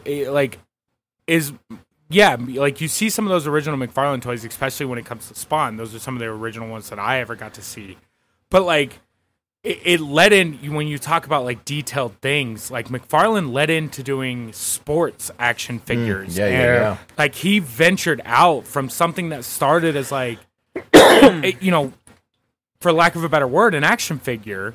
You know, but he was making collectible, like full art and insane action figures. Yeah. To the point where something that started off as doing spawns and these crazy dark scenarios coming out of the comic world, it led him into doing sports action figures and movie people action figures. And Yeah. it was absolutely insane that something like that could lead you into that kind of career. I mean, it was a no-brainer for him. Everything he does 100%. Yeah. The fact that he started as a baseball player, and that was his life and goal, is to do this, and then he jacked up his arm or something like that. So he was like, well, I'm also a great artist, so I guess I'll do this. So I don't know. That guy's just got a drive to get things done and not to half-ass it. Everything he goes for, it's like, it's going to be great. It's going to be at this level. And Which you it know. works out for him. He never settled. I mean, look at it. You know, 30 years later, we're still seeing McFarlane toys being put out, and they're still top of the line toys. Crazy. Yeah. With all that being said, there's again, I do not have that many, and I'm gonna save like my good one for your guys' third one because it was like the one quote unquote action figure I played with growing up. But I have to talk about the Beast Wars. Fuck Toys. yeah, dude. Yeah. Because for me, like the Beast Wars toys were like one of the first things that came out that seemed advanced, you know. And I forget the ape's name, but Optimus Primal. Primal. Thank you. I was like, I know it's something that I should know, but I don't remember it. So Optimus Primal, the way that toy was set up is it had multiple things that it would turn into or morph into. And for a toy, I think they came out in like 94, 95, 96, somewhere Sounds in about that. right. Yeah. Yeah, somewhere in that range. There was so like beyond their time, especially for a time that like the internet was still like kind of an unknown thing. You know, like this thing was the future. It was the epitome of what we thought toys were going to turn into. They were just multi-use toys. And on top of that, they looked amazing. Sadly, I think they killed a couple children with the choking hazards and maybe the missile rockets, and that's a big reason why we don't get toys like that anymore. That's why we can't. But for me, like that was a big thing when I was growing up, is like those Transformer toys. And looking at them now, Beast Wars toys, sorry. But looking at them now, it's just crazy to think that like something like that, again, we talk about the kids these days, they just don't know how well toys were made back then. And like that toy, if you take any one of those Beast Wars toys and put them on the shelf today, it's a $110 toy because of the mechanical aspects of it, the way that it actually does its thing and transforms, you know. And now, I don't know if you guys saw, but they built an Optimus Prime that transforms on its own. Did you guys see this? It's like a $700 fucking Transformer. But you can be like Optimus, like Autobots roll out. And that motherfucker will shing it. And all of a sudden, the noise. He's like an Optimus Prime or he's a fucking semi-truck. And that's goddamn cool. Whereas, you know, when we were kids, we had Beast Wars where it was just like, fuck, did I do the right step first? Like, unfold all the way back to the beginning. It's like arms first, Toby. Like you gotta arms first, and then we're gonna do everything else. You know, then you gotta the feet fold up, but the neck folds down as you're folding the chest in. You know, it was a goddamn jigsaw puzzle of plastic that we had. But if you did it right, it was badass. The evolution from Transformers to Beast Wars is pretty wild to look at, because like, you look at like the 80s Transformers toys, and they were super basic, but they got the job done. Yeah. But then you get to Beast Wars where they're like, let's make it just a little more complicated with a bit more moving parts. It was the same with the Power Rangers toys when you were trying to do... it's morphin' time! Yeah, but you were trying to do the full fucking lion statue, like the Voltron of Power Rangers, you know? Like, they made all those toys where you could buy the sets separately, but if you had all 5... you could fold that motherfucker up, and it was like here you go, you're good. You know, you have a fucking 18-inch tall robot with a fucking sword. Yeah, true that. Was and cool you got, shit. Yeah, that was cool shit. Man, Beast Wars. That was such a good show too. Like the cartoon was amazing. God. Their toy set was good for what it was because it was fucking Transformers. Of course, it was gonna sell. But Beast Wars, it would. For a Transformers show, it was underrated because they were trying to do like animal stuff, but it was fucking cool. I don't care what anybody says. Yeah. Beast Wars was fucking cool. Yeah, it's a weird, like, we've really gone on this Saturday morning kick as of late of like covering topics that like really deal with like Saturday mornings. And it's like, you know, cereal. And then of course you're going to be playing with your action figures after you're done with your cereal while you watch your television, your cartoon. So it's super interesting how we keep kind of going back to these like Saturday mornings and how great they are, and like to be able to watch the show, you know, whatever it might be, and then also be playing with the character is kind of fun. Spawn would have been my number 3 that I would have thrown out there, just because that they were such solid toys. They were so cool looking. They were super 90s kind of badass. Like It was tough for me because my brother was real into them. But even back then, my brother knew that those were collectibles. Like, he was old enough at that time when he was getting those McFarlane toys to know to keep those motherfuckers in the package. Like, were display pieces. Don't open them. I've just never prescribed to that train of thought of like, oh, I should keep this whole. No. I buy a toy to play with it. I don't play with... For him, they were art pieces. That's cool. And it was one of those things. It just like... but given, I mean, some of the stuff that he kept, I can't do it either. I mean, this is where like Joe and I have a lot in common, and it's one of the things that I think that me and you click so well in the beginning is like, I have stuff to fuck with it. Yeah, like, exactly. I don't have sealed games in the collection. People are like, why don't you go get stuff graded? I was like, I don't believe in that. Like, I don't believe in a sealed copy that's unplayed. Like, that to me is like, I know that game's going to work. I cannot fucking wait to open it. Like, It's going to be like looking at the back of that disc and just be like, no human has ever touched this motherfucker. Like, I'm going to put it in my goddamn 30-year-old PS2, and we're going to start that bitch up, and I know it's going to play. You know? I have one sealed game in the collection right now, and it's only sealed because I do not own a Wii U, and that's Game & Wario. So I have it sealed. I've even thought about grading it, because brand new, like, in a seal right now, the game's worth like $180, oddly.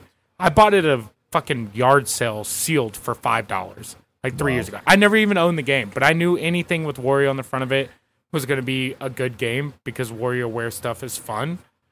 But even right now, like, I don't own the console for it, and I hate the fact that I have a sealed game sitting on the shelf.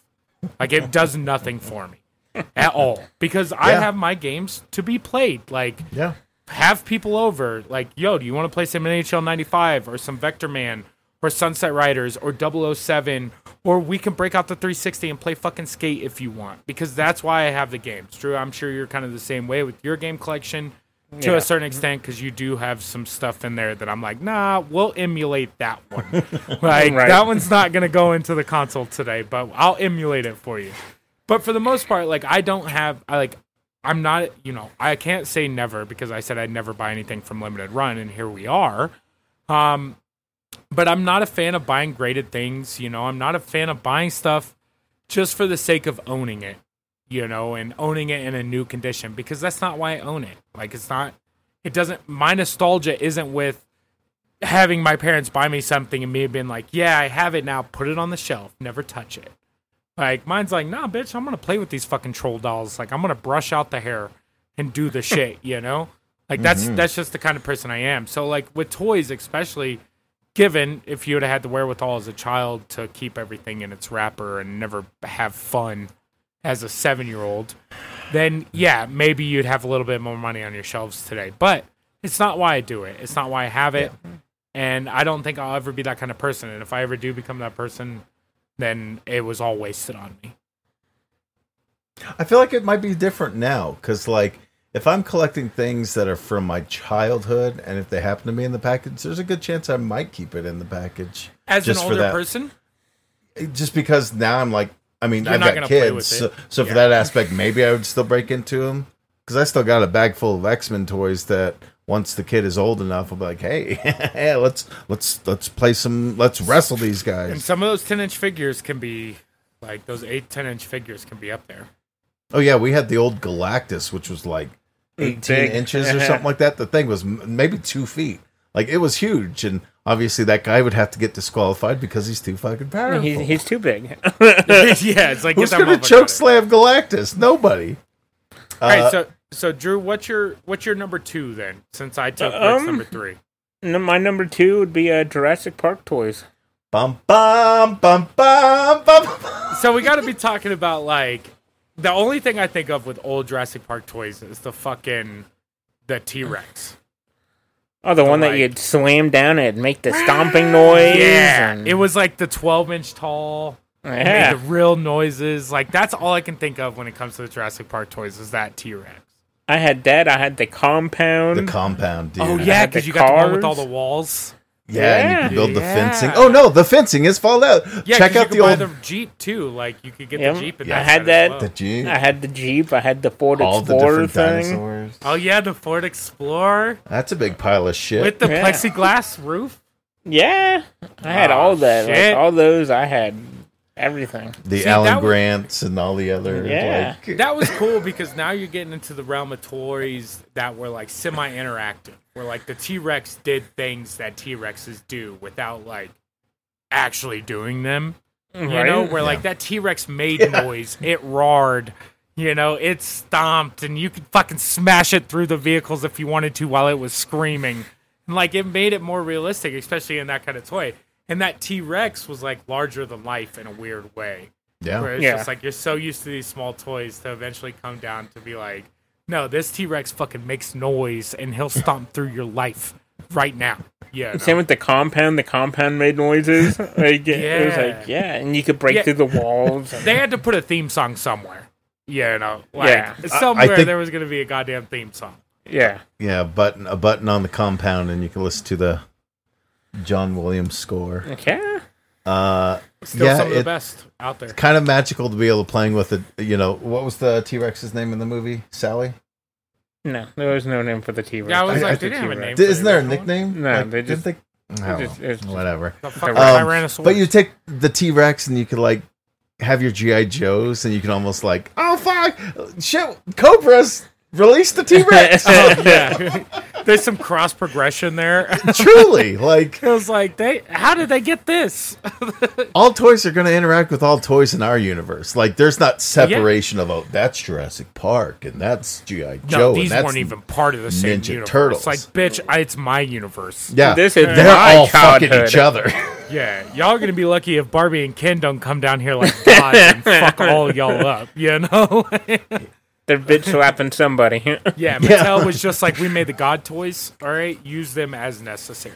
Yes. Barbie and Ken as these all-knowing beings. We've been around forever. We've seen everything. Yeah, G.I. Joe, yeah, I was G.I. Joe. Like, they made G.I. Joe because of me. Like, We need something for the boys. yeah, exactly. Oh, my God. Everything. We don't want to get into Mr. Potato Head talk. So the one I will say, I'm gonna bring up my last action figure in this list. And this one played a big part. Like when it comes to action figures, again, like didn't use action figures a lot growing up, but there was one set of toys that I remember multiple years getting sets for as they came out, and that is the WWF wrestling action figures. Fuck yeah, dude. When you get the Raw ring, you get the entry things. When That was the it had best. music that played. They had real hair and shit. You know, the ropes bend so you can slingshot fucking Hulk Hogan across that bitch to Randy Savage. You know, like That's the best part of those series is the rings. Because Yeah. for the Yes. longest time, you just have to pretend, oh, this pillow is a wrestling ring. And then they came out with those $20 rings. And some came with and it was- tables or ladders or steel cage or a like... cage. You could do a full blown fucking cage match. Yeah. With your toy set. Yeah. Yeah, I the guess wrestling. instead of the WWF is WCW for me. Yeah, I mean, it's yeah, one of the... but one They of the made same. because It's they the made the Raw wrestling, one. yeah. They made an NWO one at one point. Yeah.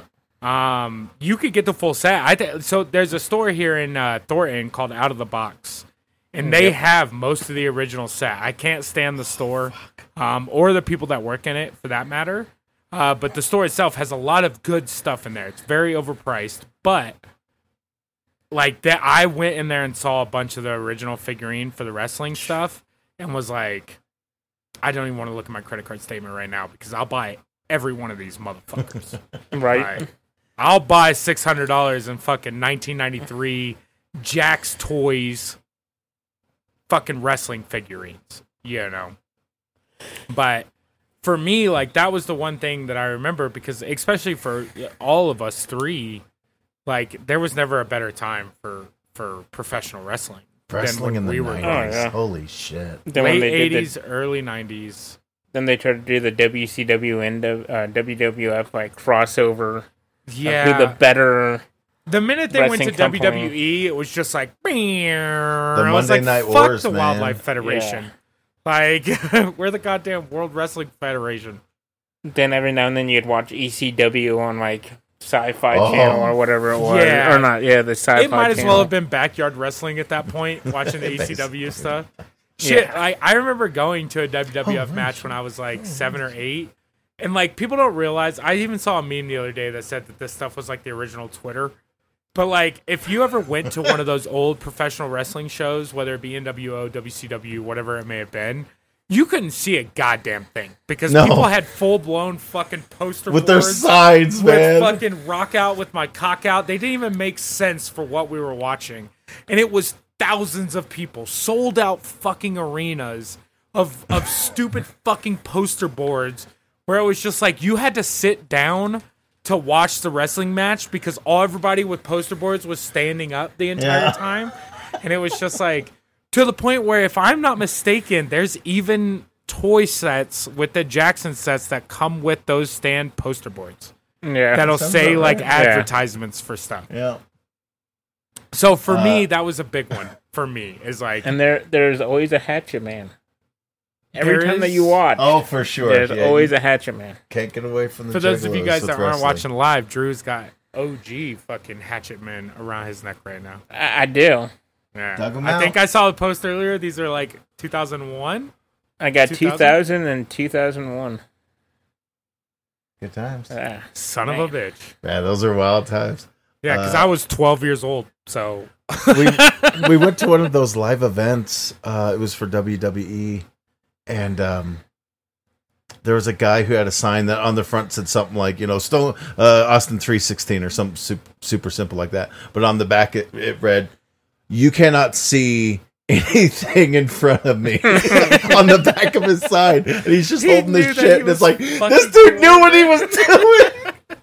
So yeah, we know He about knew the he was pain fucking of you like over. I'm fucking people right now because you seriously couldn't unless you were front row right Yeah, next to the yeah. to the fucking ring. you had to have been in the splash zone. But, So again, for me, those like original like WWF, those were like if I had to go back and tell you a figurine or an action figure that played a big part in my life, it was that one. Pretty damn good. Let's see. The X-Men action figures were huge for me because that animated series, as we've talked about, was like, holy crap! They finally did it. Here's a comic book show. That's a comic book, and they released like every single character from that show for every season, even if they were like just a background character. They would release the action figures, and they were so cool looking, and they were more detailed than the show was able to do. So. And some of them, for a while, there came with a little trading card, too, which was really cool. But those X-Men action figures in the 90s were, like, bar none. And they still produce them now, and now they're more of a collector's thing, because now, you get Jubilee, and she's got one bit of Juggernaut's arm, and you get Dazzler, and she's got the leg, and so you can piece together a bigger character, which And is back kind of when we were cool, but growing it up- also forces you to do so. Yeah, it was You like know. an 8 to 10-inch figurine, hard plastic.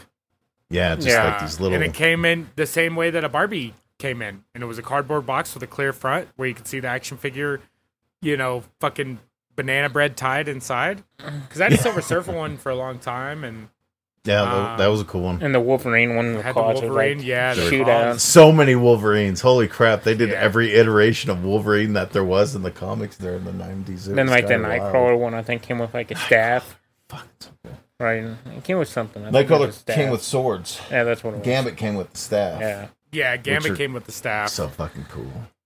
Like, Damn, yeah. X-Men.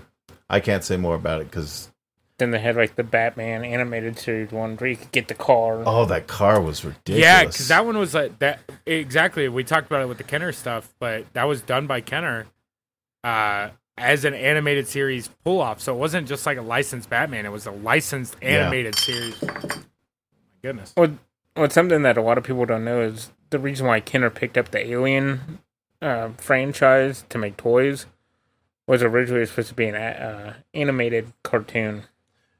Which is, I couldn't imagine what an alien, like, is it just them, like, taking over, we took over this planet, let's get on this ship and go to the next. Like, I couldn't Well, it imagine was called, what that would look originally it was like. supposed to be called Operation Aliens. Okay. Was the name of the series that was supposed to come out. Never came out because, of course, parents were like, oh, well, how can you put an M rating on a cartoon? But at the same time, they came out with the Mortal Kombat cartoon they had for a little bit. And Which that is didn't do very okay. well. Weird. Super okay, where you're like, at least I get to see the characters move and do Like, all I'd this, have but it been, was I'd like- been totally fine with an animated alien cartoon because the aliens. we would've- is- Again, thing. surprising Ate they that up haven't for done sure. that yet.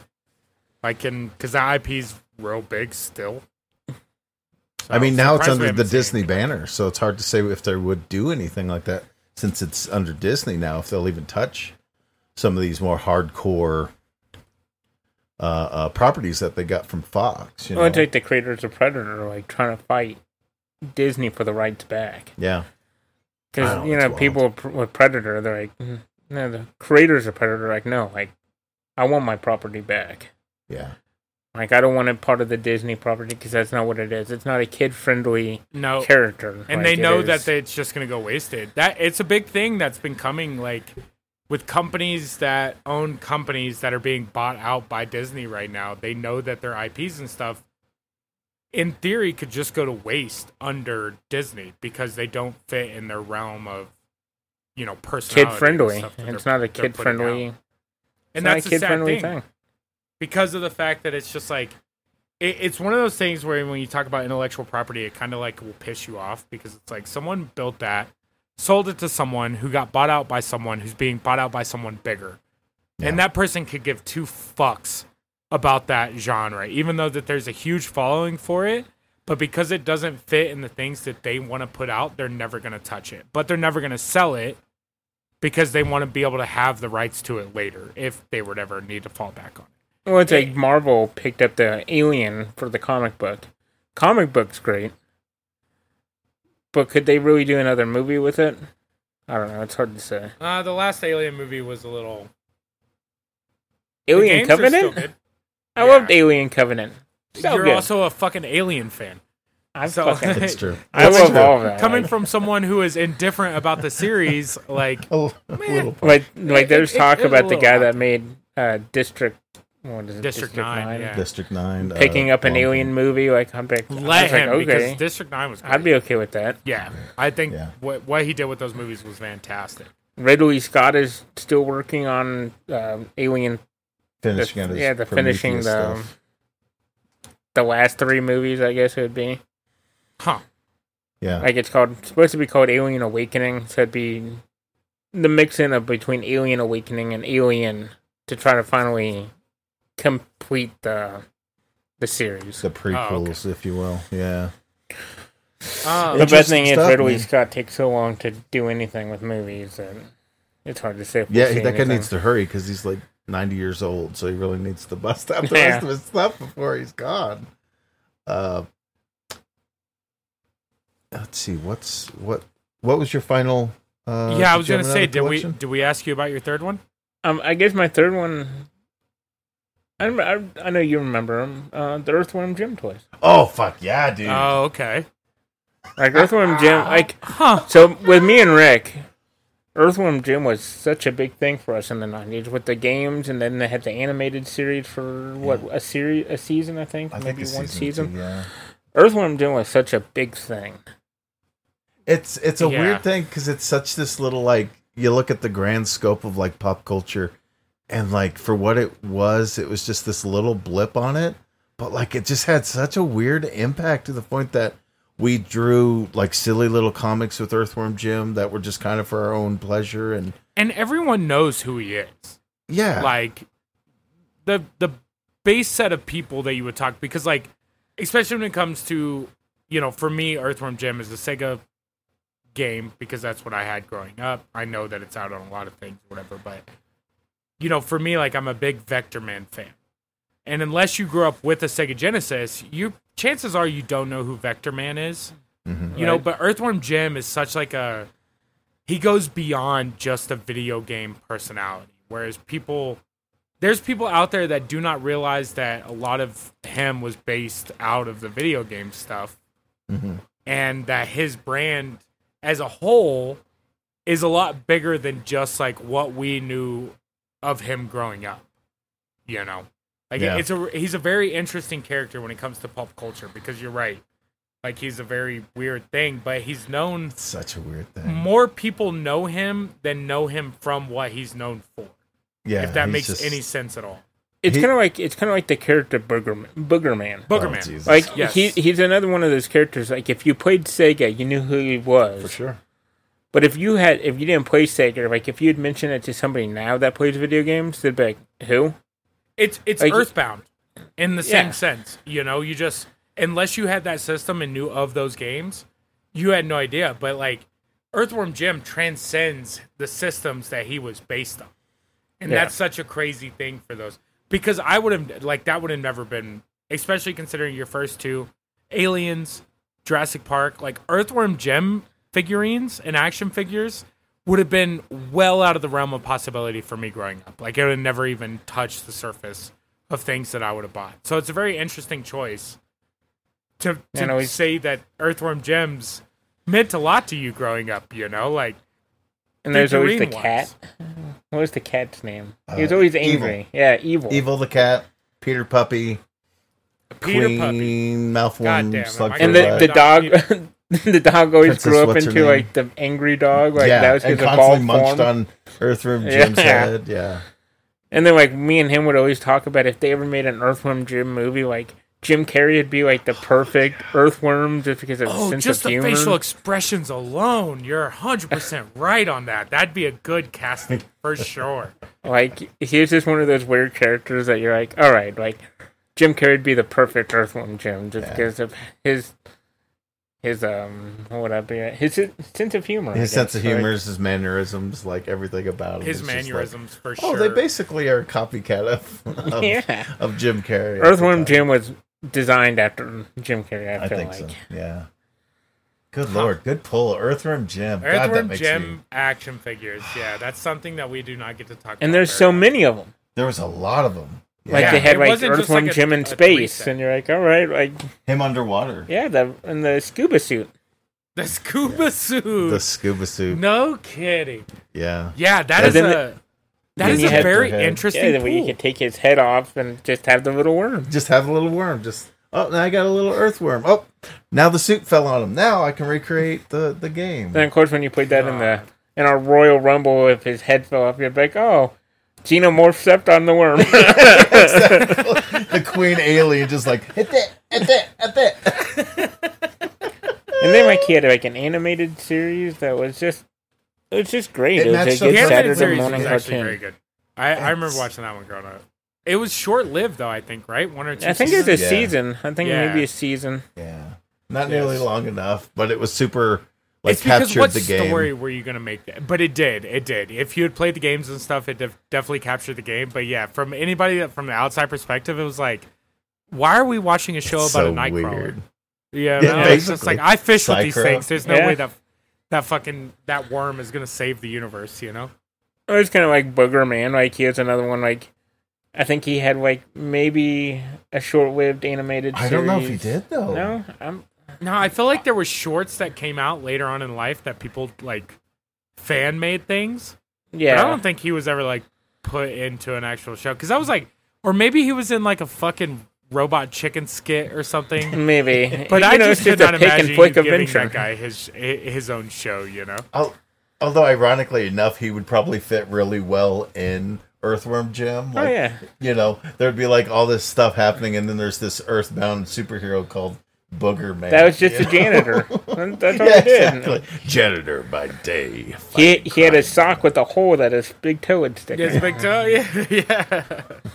Pick and flick adventure. It's just Damn, a pick and Earthworm flick Jim. adventure. I tell you Oh, what, man, it's such a when this good call. action figure talk started, I did not expect it to end on Earthworm Jim. I had a real Action solid figures. idea on the first two for Drew, Yeah, but like it- that third one Rick is and I like had even talked about it. I said, the what's he going to talk about so I can kind of get ready for it? And he was like, definitely aliens toys. And he's like, I imagine Jurassic Park toys. He's like, I'm not for sure of the third one, you the know? third He's one's like he's it like, could we be played with a lot of things. toys growing up. I'm not 100%. But aliens was number one. So, like, he had you dead nuts right there. Like, you dropped aliens toys first. Rick had you dead nuts on my preemptive. Then jumping on action figures real quick. Walmart picked up.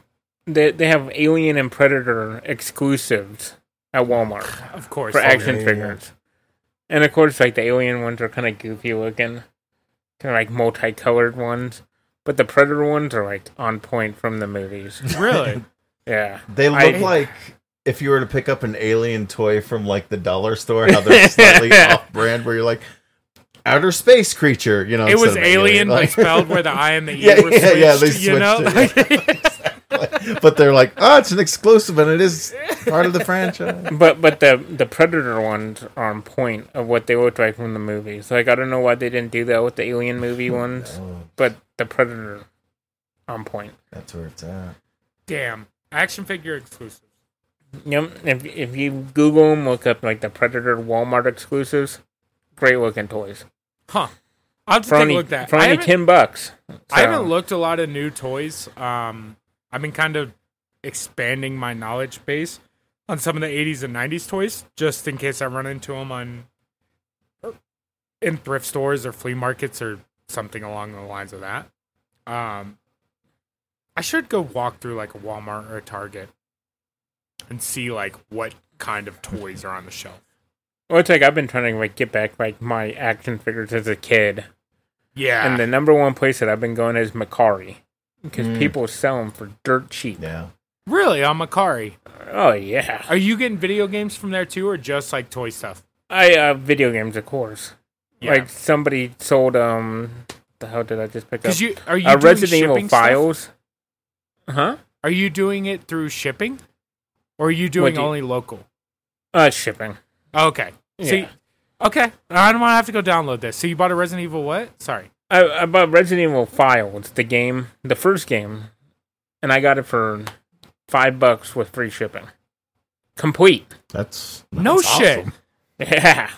Well, it looks like we're gonna download Macari tonight, boys. And then I sold a Pokemon game cover for a Nintendo 3DS. It was like it was for like the 20th anniversary cover. Oh, it like snapped on or whatever. Yeah, and it was a Charizard. I sold it on Macari for $75.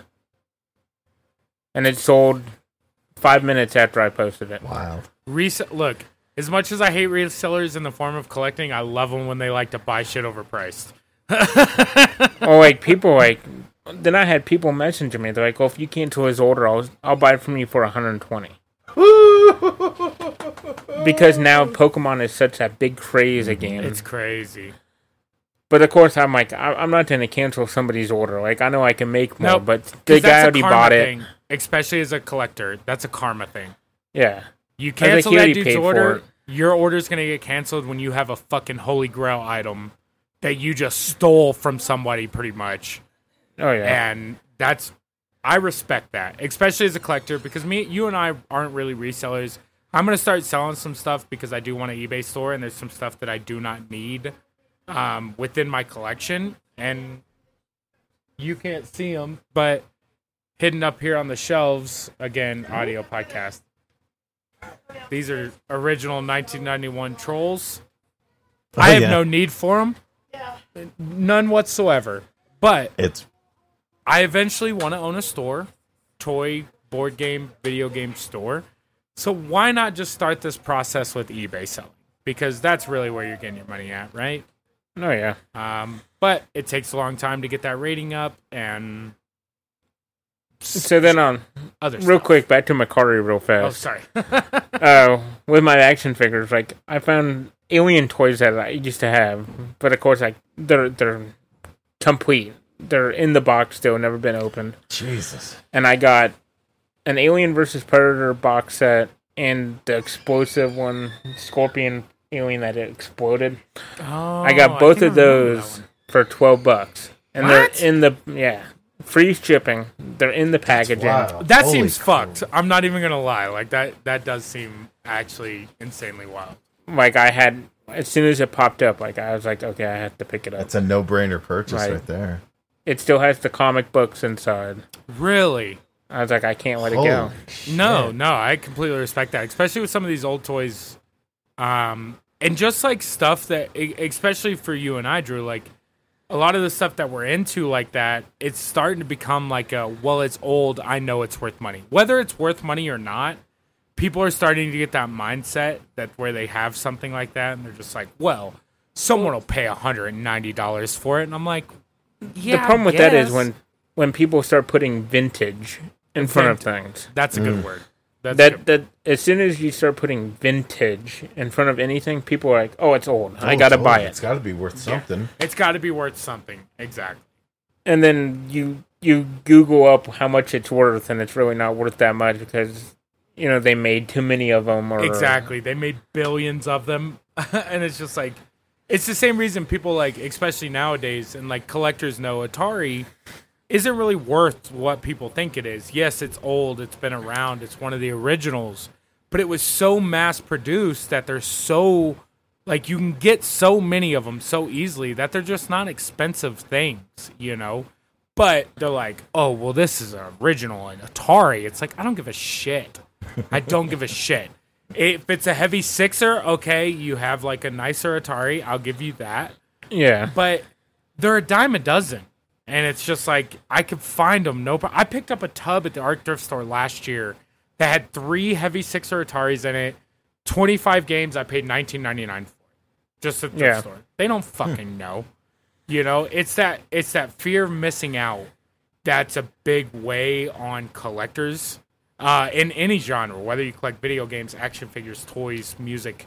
It does not matter. At this point, and especially with the COVID stuff that happened last year, it's such a FOMO thing that people are just paying exorbitant amounts because they just don't know if another one's going to come up. Whereas collectors that have been around for a few years, you know, like, it's going to come back up. Like, you're going to see it. You know, it's not the only one left in the world. But a lot of these people are buying stuff like they are. Something I don't like about thrift stores anymore is now they do something called Goodwill Online. Goodwill is the worst, dude. I'll lose my shit in this conversation right now. They'll take everything that's good, yep, or they think and sell it on their Goodwill Online, where it's bidding. Goodwill has an eBay. Yes, it's Goodwill's eBay, and it is. Oh my god! And people get vicious, like people Goodwill, eBay. But yes, that's the reason that you will never find NES stuff or Nintendo 64 stuff in nothing Goodwills. Because they will literally take it and put it on their eBay online store, which is a Goodwill-only site. It's not done through eBay, so it doesn't have the backing of eBay. It doesn't have the insurance of eBay. It doesn't have the PayPal stuff of eBay. And then they will sell it on there because they know that they can get more money for it. Okay, first of all, Goodwill CEO, this is my PSA, all right? And then we'll fucking wrap this show up because we are running a bit long here. Okay? Goodwill fucking online.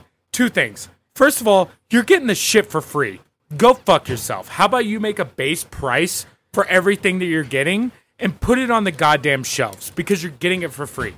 Second thing is you call yourself a nonprofit, but yet your CEO makes millions and millions of dollars a fucking year while you're paying community service and volunteer people next to nothing and also trying to getting the max price out of things on what you think it's worth.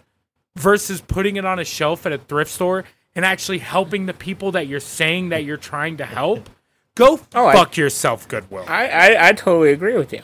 It's bullshit. Like some of the stuff that you see at Goodwill, like it's like you got it for free and you're trying to charge $39.99 for it, even though you got it for free. Like even if you sell it for $1, you're still making a profit. You're making profit. Like yes, the problem because they go onto eBay and they go, oh, I could sell it for like video games.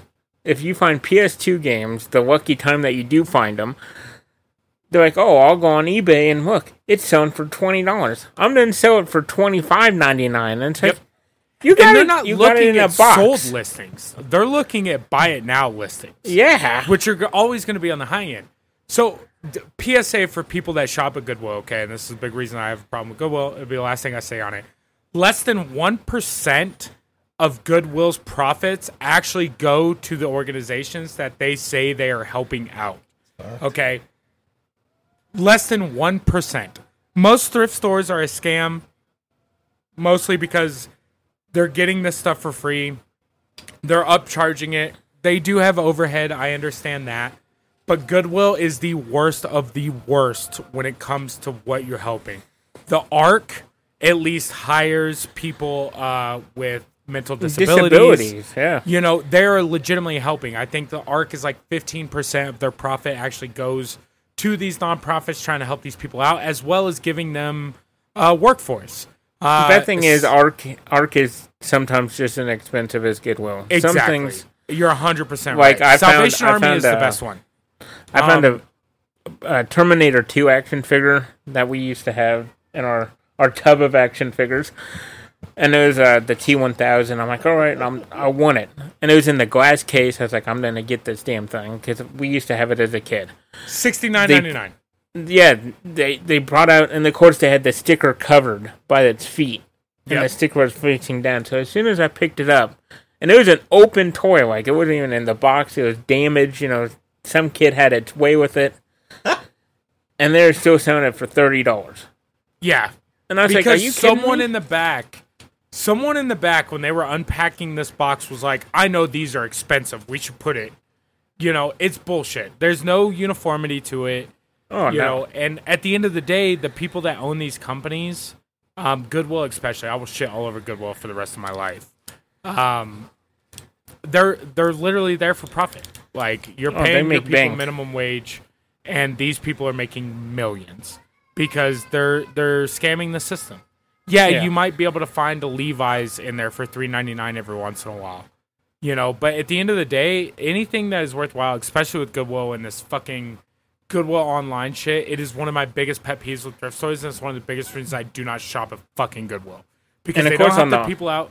Yeah, they don't help the people out. I'm gonna stop there because I'm a collector, and you guys are gonna slip up every once in a while. But you're not helping the people out that you're supposed to be helping out. Your fucking CEO is making millions and millions and millions of dollars and driving around fucking Mercedes while your work release inmates are fucking sorting through toys for no money because they have to do community service. They're getting grants from the government and they're selling stuff for profit at market value on an internet website. Fuck Goodwill. Fuck Goodwill. Fuck Goodwill. There we go. On that note, all right, like I said, we're running a little bit long, so unless you guys have anything else you want to add on, now would be the time. I just want to add on Teenage Mutant Ninja Turtles, one of the best action figure series out there. How was that not brought up?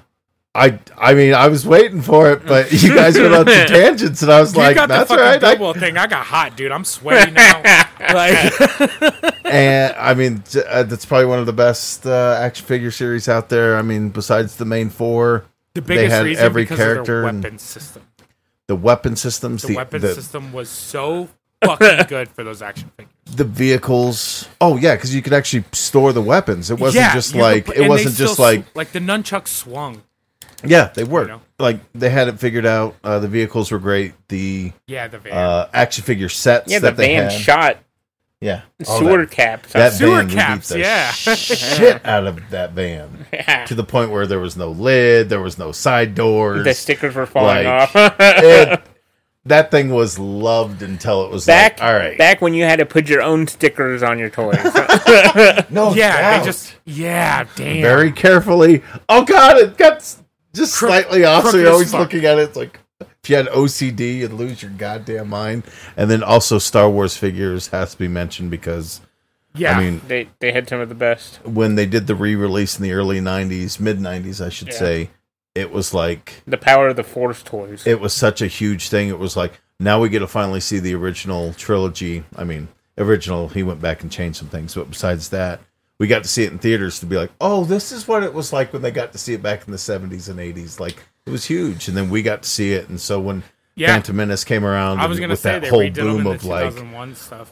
Oh, then when the Phantom Menace, when you had the little talking thing that you had to buy, but the figures came with the caps that you'd put it on and it'd say something. It would have their lines from the movie. Like, I still have a Vader case from the original Phantom Menace release that was for the 4-inch figurines. It was just a remake of the original 77 case, but it's just a Vader head case. Because they did those toys exactly the same as what they originally came out as.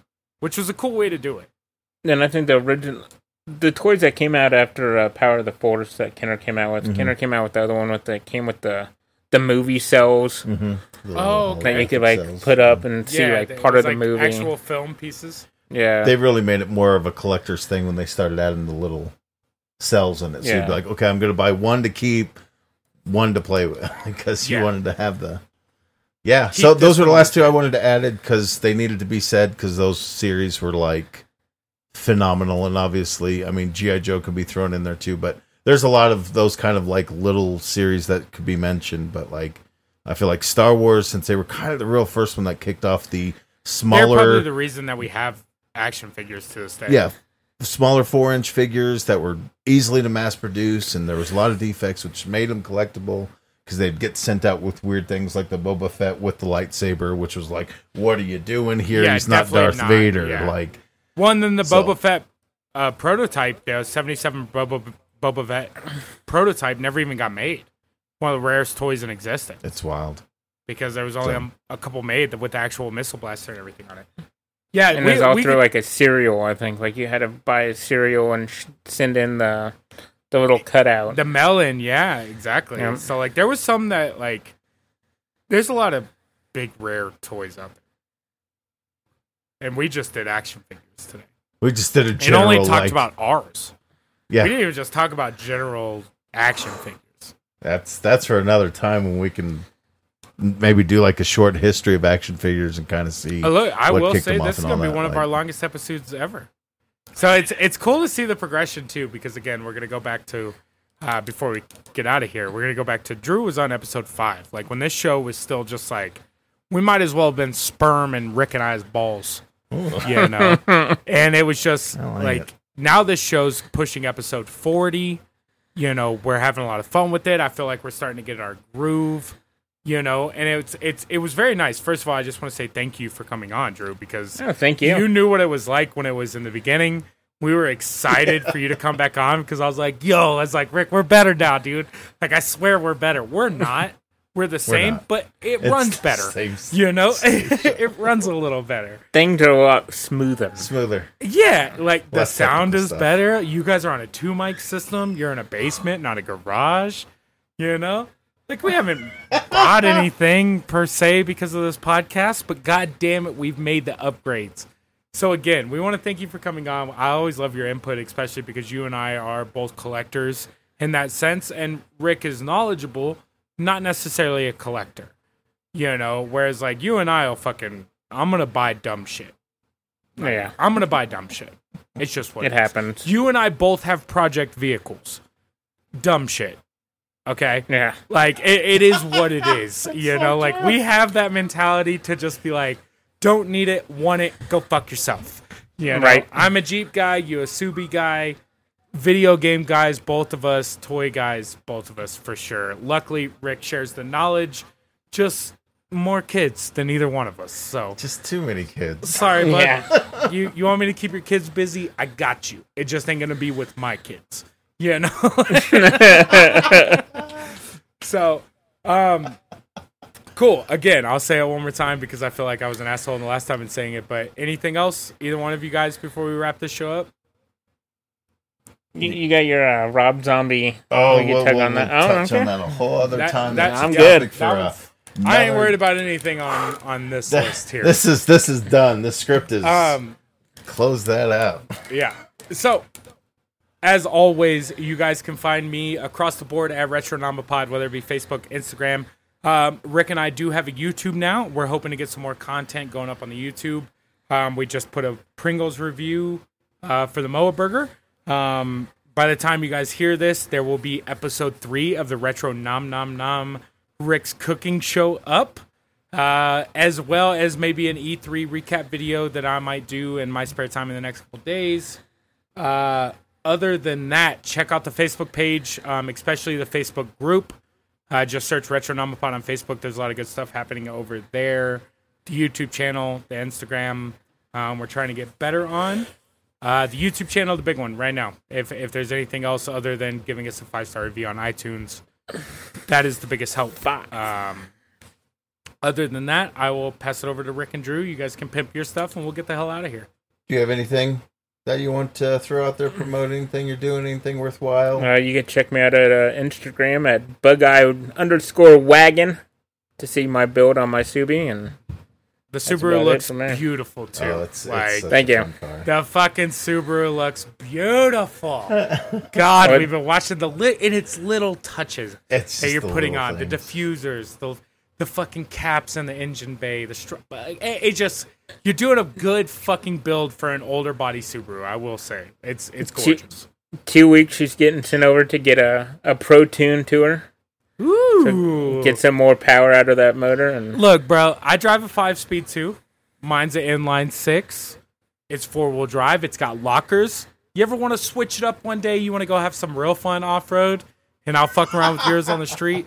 You let me know. We'll trade the Jeep and the Subaru for a day. Easy trade. I got you. Easy trade. Rick, where can they get you at, brother? Man, I don't even know. I'm in shell shock. Serial Killer on most of the socials there. Like Toby was saying, we've got the YouTube going, so if you have a second, go just subscribe to that, because that'll help us in the long run if we can get our squad to go subscribe to that page. Yeah, I think that's everything. Retronomapod, the Facebook group. Check that out. Your one-stop Twitch channel, shop for Instagram, news, all that great stuff. all And the then fun yeah, just take us out like we normally do for this week with the weird question of the week. If you were a Transformer, what vehicle would you turn into? Well, Drew and I have already chosen our vehicles, Yeah, right, apparently. I guess. Yeah. As always, Fuck me, we though, appreciate you guys joining this week's edition of the Retro Nomopod. We love you, and we will catch you next week. Good night.